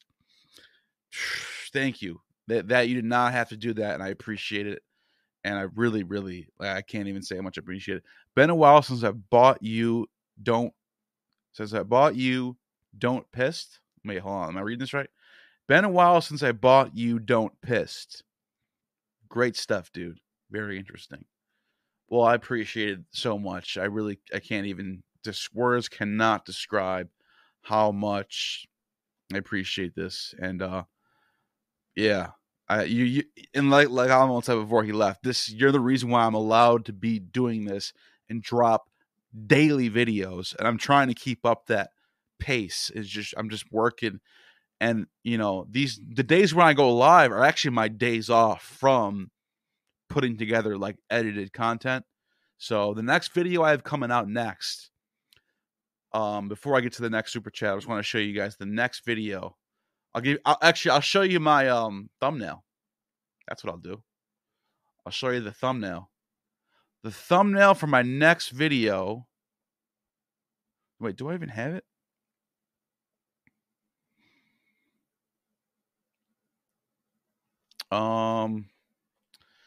Maybe I don't have it with me. But anyways, the next video I'm doing is about Lucifer. How does Lucifer become Satan? You're probably asking, what do you mean? Satan is Lucifer. No. Lucifer started off as a totally different thing. It's from the Roman religion side. Lucifer is a male version of Venus. How does Lucifer become Satan? And how does Lucifer become the devil? How does Satan become the devil? All of that. There's three different questions that are being asked. These aren't the same. Satan is in there's a Jewish context of Satan being the accuser. There's also this root word of Set. There's also this different devil characters. There's also underworld gods like Pluto and Hades. And then there's Lucifer, who's a light bringer, who's not evil at all. And then you also have fallen gods that get in trouble, like Prometheus.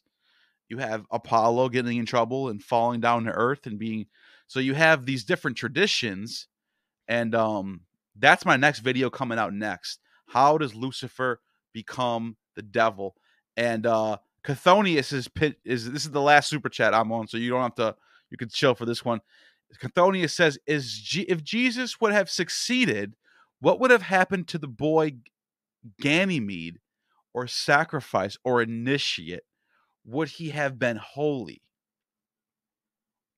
Wow, Chthonius is going deep into the mysteries. I know Chthonius personally, and this is someone who really, really likes to study this stuff. So,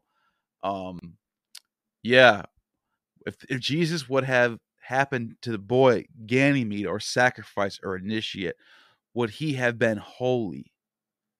Yeah, right? Isn't that how that works? I'm guessing. Christine Wilson, thanks for the super sticker. Appreciate you so much. Amon, what do you think about all this? I just came back to the devil. I heard you talking about the devil, and I love it, Neil. I love it. That's the video that I'm coming out with either tomorrow. Let me say this. It won't be ready by tomorrow morning, but it might be ready by tomorrow evening. If not by tomorrow evening, the 21st in the morning, Tuesday morning, that video will be done. Promise that. And it's when does Lucifer become the devil? And it's a deep. I'm going deep into this one because there's a lot of explaining to do. It's not simple. Yeah. Bring the dawn, brother. Bring the dawn. Yeah. Yeah. Love it. Love it. People are shocked when they find out that Venus, is the devil. People are kind of shocked at first. I don't know. You get down there and she's got a skirt on, right? And you may think one way. You may have been taught one tradition. But when you get down there, that devil, and realize as you lift up that Mediterranean short skirt, there is a large penis there. This is Venus, the mother of the Roman people. right? It's Oh, fantastic. and to go even deeper than that, because you know how in the Greek religion, when you have two gods that mates, have sex, whatever, and create an offspring, God, oftentimes those two, there's a reason for the genealogy. You Yeah. have two different priesthoods coming together. Venus and Dionysus Yeah. have an offspring. Hmm. You know exactly where I'm going with this. Yeah, go for it. Sing it, This brother. is one of the most important mystery religion gods of the ancient world, and it's Hermaphrodite. So it's no. Is it Hermes? I'm sorry. Is it Hermes and Aphrodite? Not Bacchus. Yeah, Hermes and Aphrodite yeah, create a god named Hermaphrodite. yeah. Hermaphroditus. Hermaphroditus. Okay, thank you. Uh-huh. And Uh-huh. this was a very important deity in the ancient world of the mystery religions, because you're bringing together these. You have the angelos. The word angel comes from angelos, messenger. Hermes was the logos. He was the word of Zeus, the messenger. He was an angel. He was the angelos. And he creates with Aphrodite, who's Venus, the Luciferia, the light bringer, this goddess Hermaphroditus. So you have this important genealogies happening in the Greek, because there's a deeper meaning behind this stuff. Like, for example, Phanes. This is going to get crazy right now. What I'm about to say is about to get crazy. Phanes is the primordial being that comes from chaos. He's the beginning. He's the highest god there is. And then from Phanes you get Eros and What Nyx. is Zeus? What is Zeus? Come on, don't just jump out like that. Tell us, what did Zeus do to Phanes? What did he do to him? It's What in is the Orphic fragments. Remember that you were looking at? Yeah, he blows him. Yes. Yeah. I was getting there. I was getting there. I Oh, was you're getting gonna get. Oh, I'm Yeah. sorry. No, Okay, no, no, go no. ahead. That's what I'm saying. Phanes. So there's this secret mystery religion language about Phanes, where they'll say Phanes is Bacchus or Bacchus is Phanes, and then they'll say, this is in the Derveni Papyrus, by the way, that Zeus was there from the beginning. Okay, that's weird. He's the beginning and the end, the Alpha and Omega. Oh, that's weird. Then it says that Phanes is Priapus. So like any normal person's scratching their head going, what's going on here? Why are all these gods the same person? Why are they all mixed together? Well, it's because that original light that came out of chaos, which is Phanes, when Phanes gives birth to the next generation, and it goes down to Saturn, or to Uranus, who's the heaven god, then to Saturn, then to Zeus, then to Bacchus, and then Bacchus has a child with Venus, who's Priapus. They all have that spark of Phanes within them. So when Zeus is the beginning and the end, they're talking about Phanes. When Priapus is being called Phanes, when Bacchus is being called the divine child, the savior, the king of all the universe, and you're like, wait a minute, I thought that was the title for Saturn. That's because they're all have the spark of Phanes in them. And that's deep right there. That's what that means. It's Jehovah. But I'm so hot now, Neil. I'm so hot. You just brought up Jehovah, and it's like, oh, let's look at him and see him for what he is. You know what I mean? He's sucking the Idoion, right? That Zeus goes in and sucks that Idoion, right? It doesn't. Don't let it surprise you. All these tyrant gods are subservient to the Phanes, the primordial chaos, Yeah. the light and the darkness, the light bringer, the Lucifer. That's They're why all subservient to that. they're always bound to fail. People don't realize the poles are flipped, right? And the good guy who brings you reason and doesn't lie to you is the one that you're saying is the devil, right? When it's your Jehovah who is destined to fall. And this goes back to this. Even the Sumerians told that Enki's the one. Enki's the one who tells Artahasis that Anu is going to wipe all you out. You better build an ark. This is the story you get with Deucalion. Instead of Enki, it's Prometheus. Prometheus is the savior.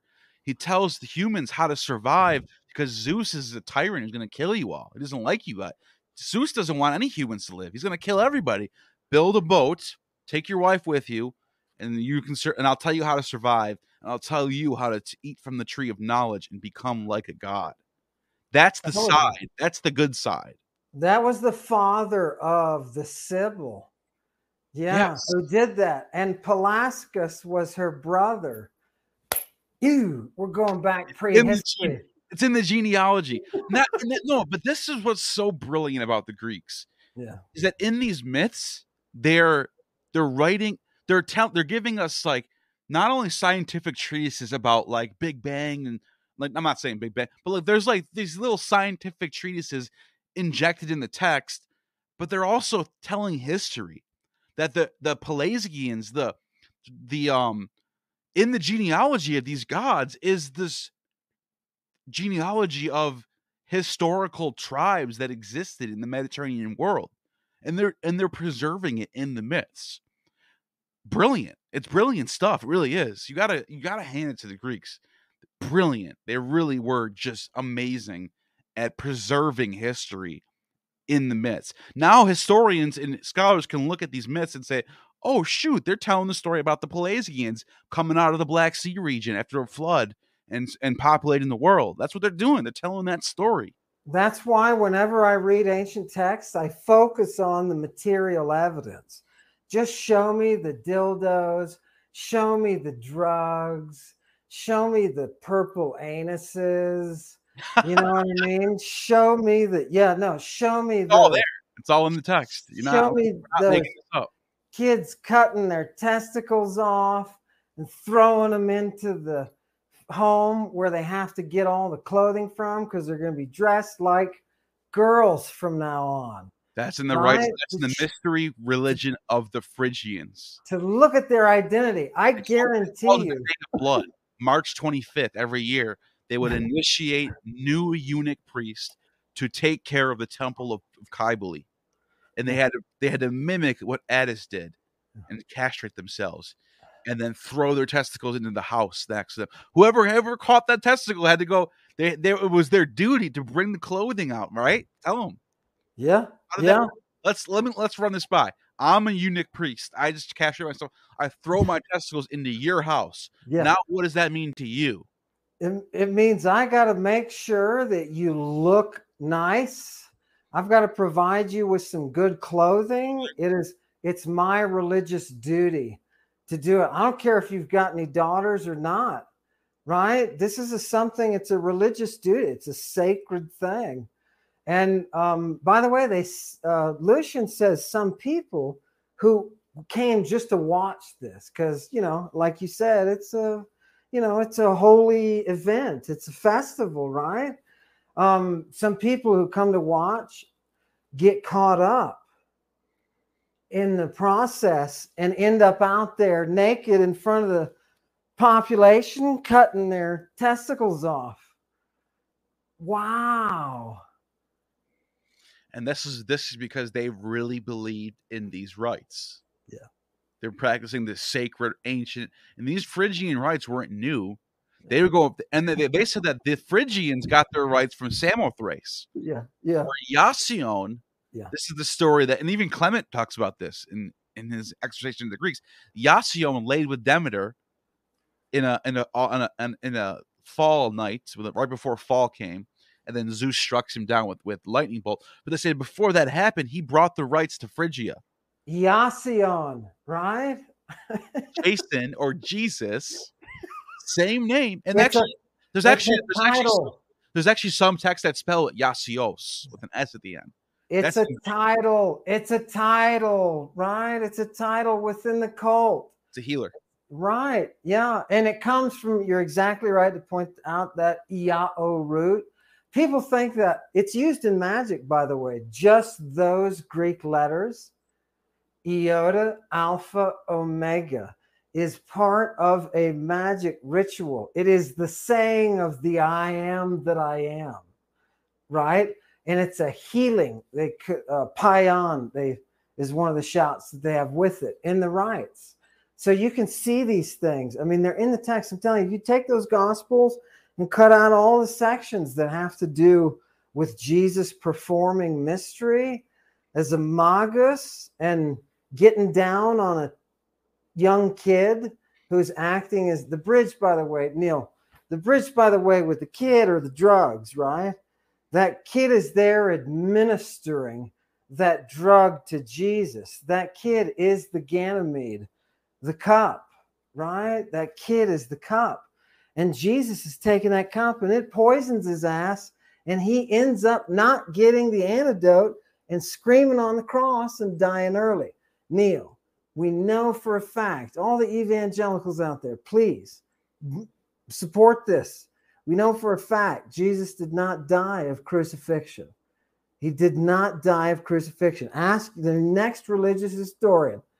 Say, this crazy guy said Jesus didn't die of crucifixion. That's what the texts say, right? Because the Romans were like, fuck, they even noted it. They're like, oh, he was dead early. He's hanging up there. He shouldn't be dead yet. Quick, right. Right? What's going on? Right? You know what's interesting about that? No, go ahead. Finish that thought. He's screaming. I just want you to realize he's there screaming, right? And he's yelling out his stuff about being thirsty. He's yelling out a phrase, which strangely enough looks like it's been lifted, the sabachthon, directly from the magical papyri, that your contemporary, that Paul is saying, throw all your magic books out, right? Guess what? Jesus is using one. Yeah. Right? And look. You just nailed on what I was about to say. So that sabachthon thing, right? Everyone points it out that it's in Psalm 22. Okay. They chose that psalm for a reason because it's pointing to the sabachthon. My God, why have you forsaken me? But the Greek, if you look at the Septuagint version, there's something happening there with this sabachthon. But listen to this, though. Put that aside for a second. You got the sabachthon on the cross. He's yelling out, my God, why have you forsaken me? Psalm 22. But the other three Gospels, he's also, all three of them have a different psalm. So in one of them, it's this, my God. The other one, it's Eloi. Like all four of the Gospels are from a different psalm. Psalms are songs that you sing. Yeah. They're hymns. Orpheus, when Orpheus is killed by the Maenads, what is he doing? He's singing hymns. Both Jesus and Orpheus die singing chants and hymns. It's Orphic. I'm telling you, it's Orphic. That's what it is. It's Orphic. Why is that? Is it just me, or was Orpheus in his, before he was torn apart by the crowd of his own followers? He was saying something about naked boys, wasn't he? Yeah. Didn't he swear off? So this is Ovid's Metamorphosis. Actually, I think I have the text right here somewhere. We can just catch people up. All right, look at this up. Ovid's Metamorphosis, the last story about Orpheus after the Eurydice story. It says that Orpheus was so depressed about Eurydice that he decided to take up the Thracian rites of plucking little boys' manhoods before they come of age, and that the women were throwing themselves at Orpheus, and he was denying them because he was into this stuff now. I'm not just making this up. This is in the text. He's plucking his nectar, people. He's plucking his nectar, and he's bringing that kid. Galen has the descriptions of the prepubertal boy excreta and the postpubertal. He's getting that serous fluid. Why? Because we're cutting him and we're wrapping him with wraps so that he can have venom concoctions administered directly. I mean, this is a great way to fly, brah. Yeah. Eunuchs. You thought all the eunuchs were made by carving. There's also chemical ways, right? There's chemical ways for that transformation to find that feminine, to take that masculine and to bring out snappy. There's ways to do that, and they're involved in these ways. This should make you evangelicals very scared, at the same time very upset that your own dude was involved in this kind of activity. You're holding up signs that say, hey, save the children. Guess what? Your guy at Putin is abducting them. And your guy Jesus was thick in it. Thick in it. Yeah, welcome. Welcome to your Christian mystery. Yeah. I'm pulling up the text so people, before they say that I'm a liar or that I'm crazy, you have to see it for yourself. It's book 11, I believe, by the death of Orpheus. So while the songs, let me see if I can share my screen. Let me see. Damn. Yeah, I'll share my screen right now. Just read it to us, Neil. Just okay. Read it. All right. I'm trying to find it. Actually, it's somewhere right before he dies. I know that. Let's see. Bacchus and Midas. Bacchus. What he's? Oh, here we go. I'll talk while you're looking. Oh, did you find it? Okay. Yeah. Look for it. Or talk while I'm looking for it. So he's looking for this myth. It's basically the myth that Orpheus was killed by his own Maenads, right? And that he was killed for that reason because he swore off the rite. He stopped the mystery and declared that he would only worship the sun.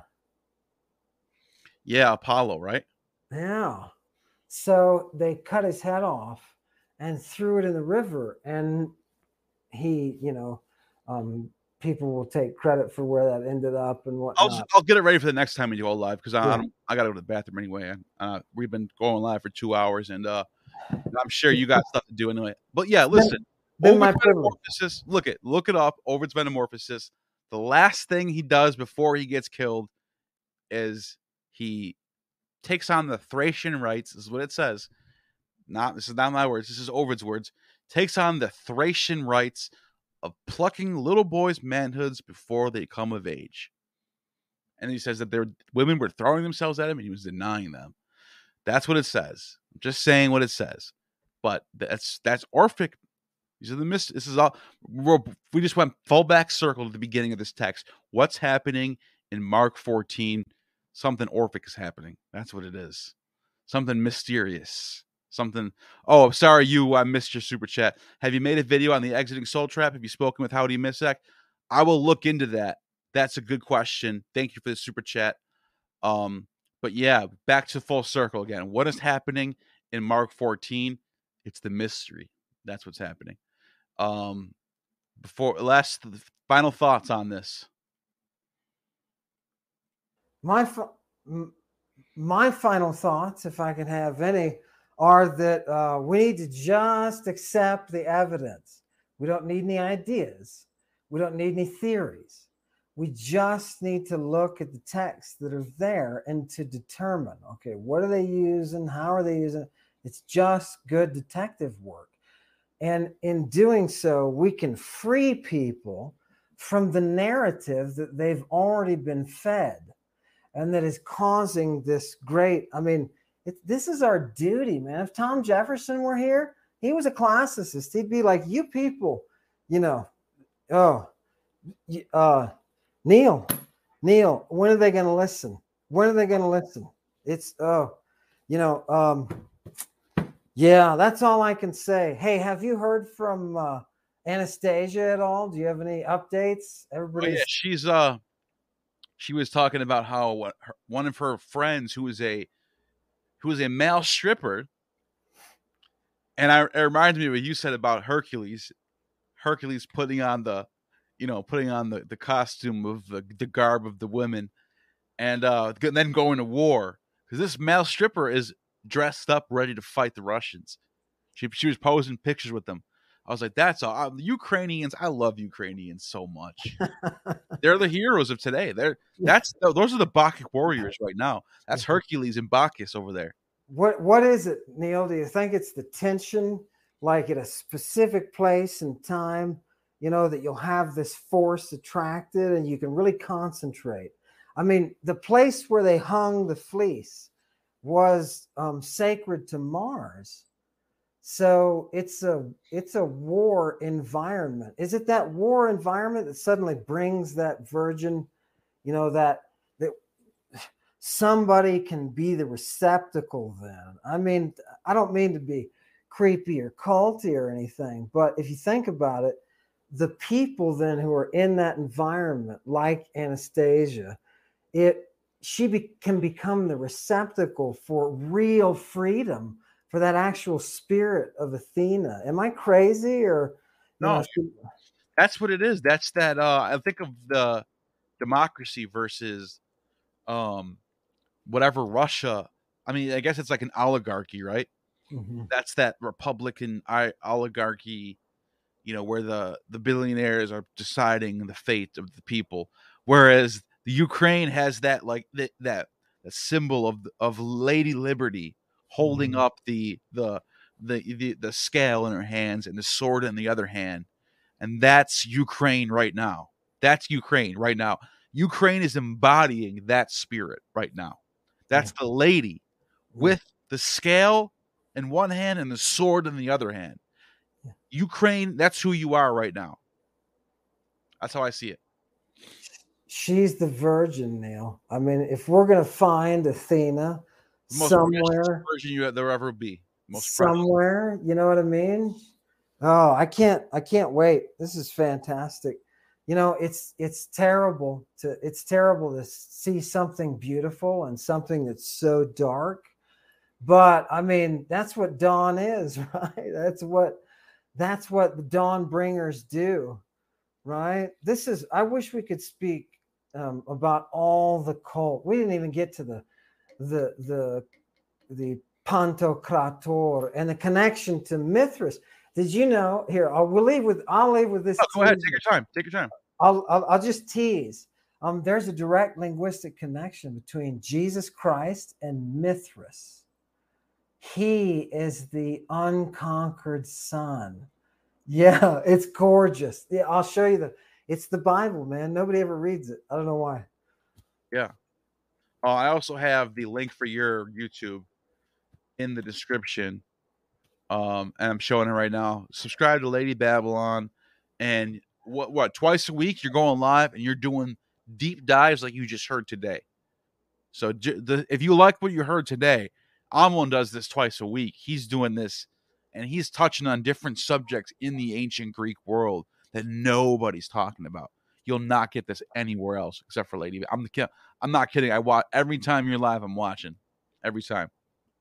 So I thank you for the opportunity, Neil, to be able to speak. And I want people to know.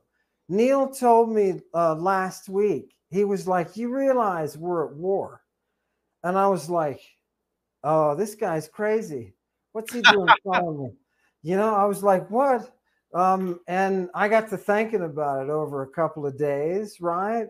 And he understood. He had a focus, and he understood exactly what one of those watchers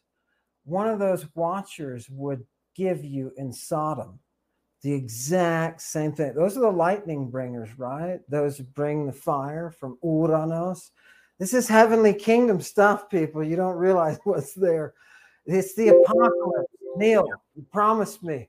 We bring the apocalypse, or we don't do anything. We are. This is exactly what that is. Neil and I are two witnesses for you. Yeah, and we are witnessing to Jesus Christ, the selling pirate, child rapist. Jesus Christ, the kid-selling child rapist. Druggie. He's on drugs. A lot of drugs. Jesus and drugs. Yeah, that's what it is.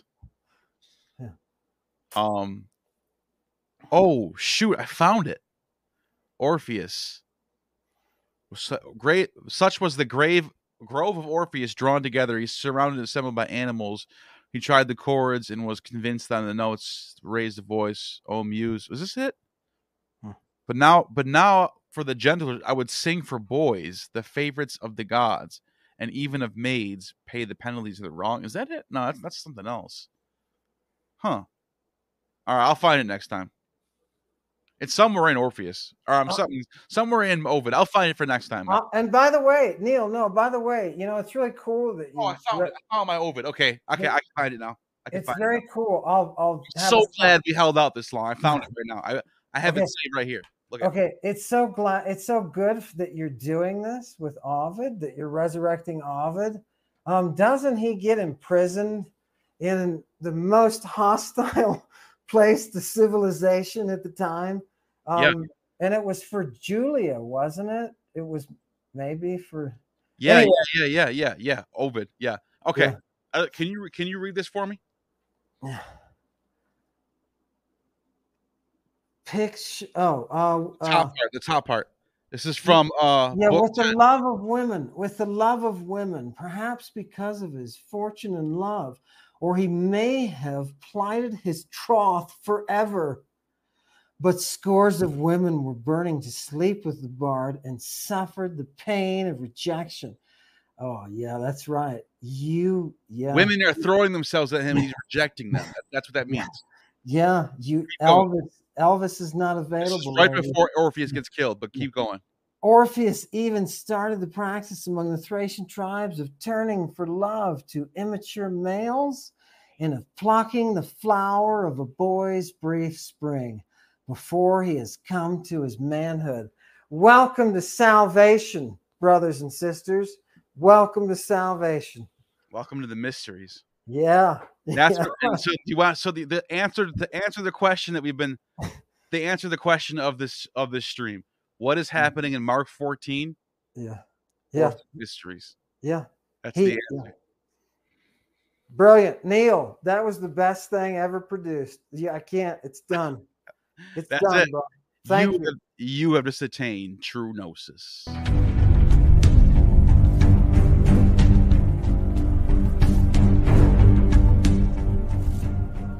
You have just attained true gnosis. The demiurge has no power over you.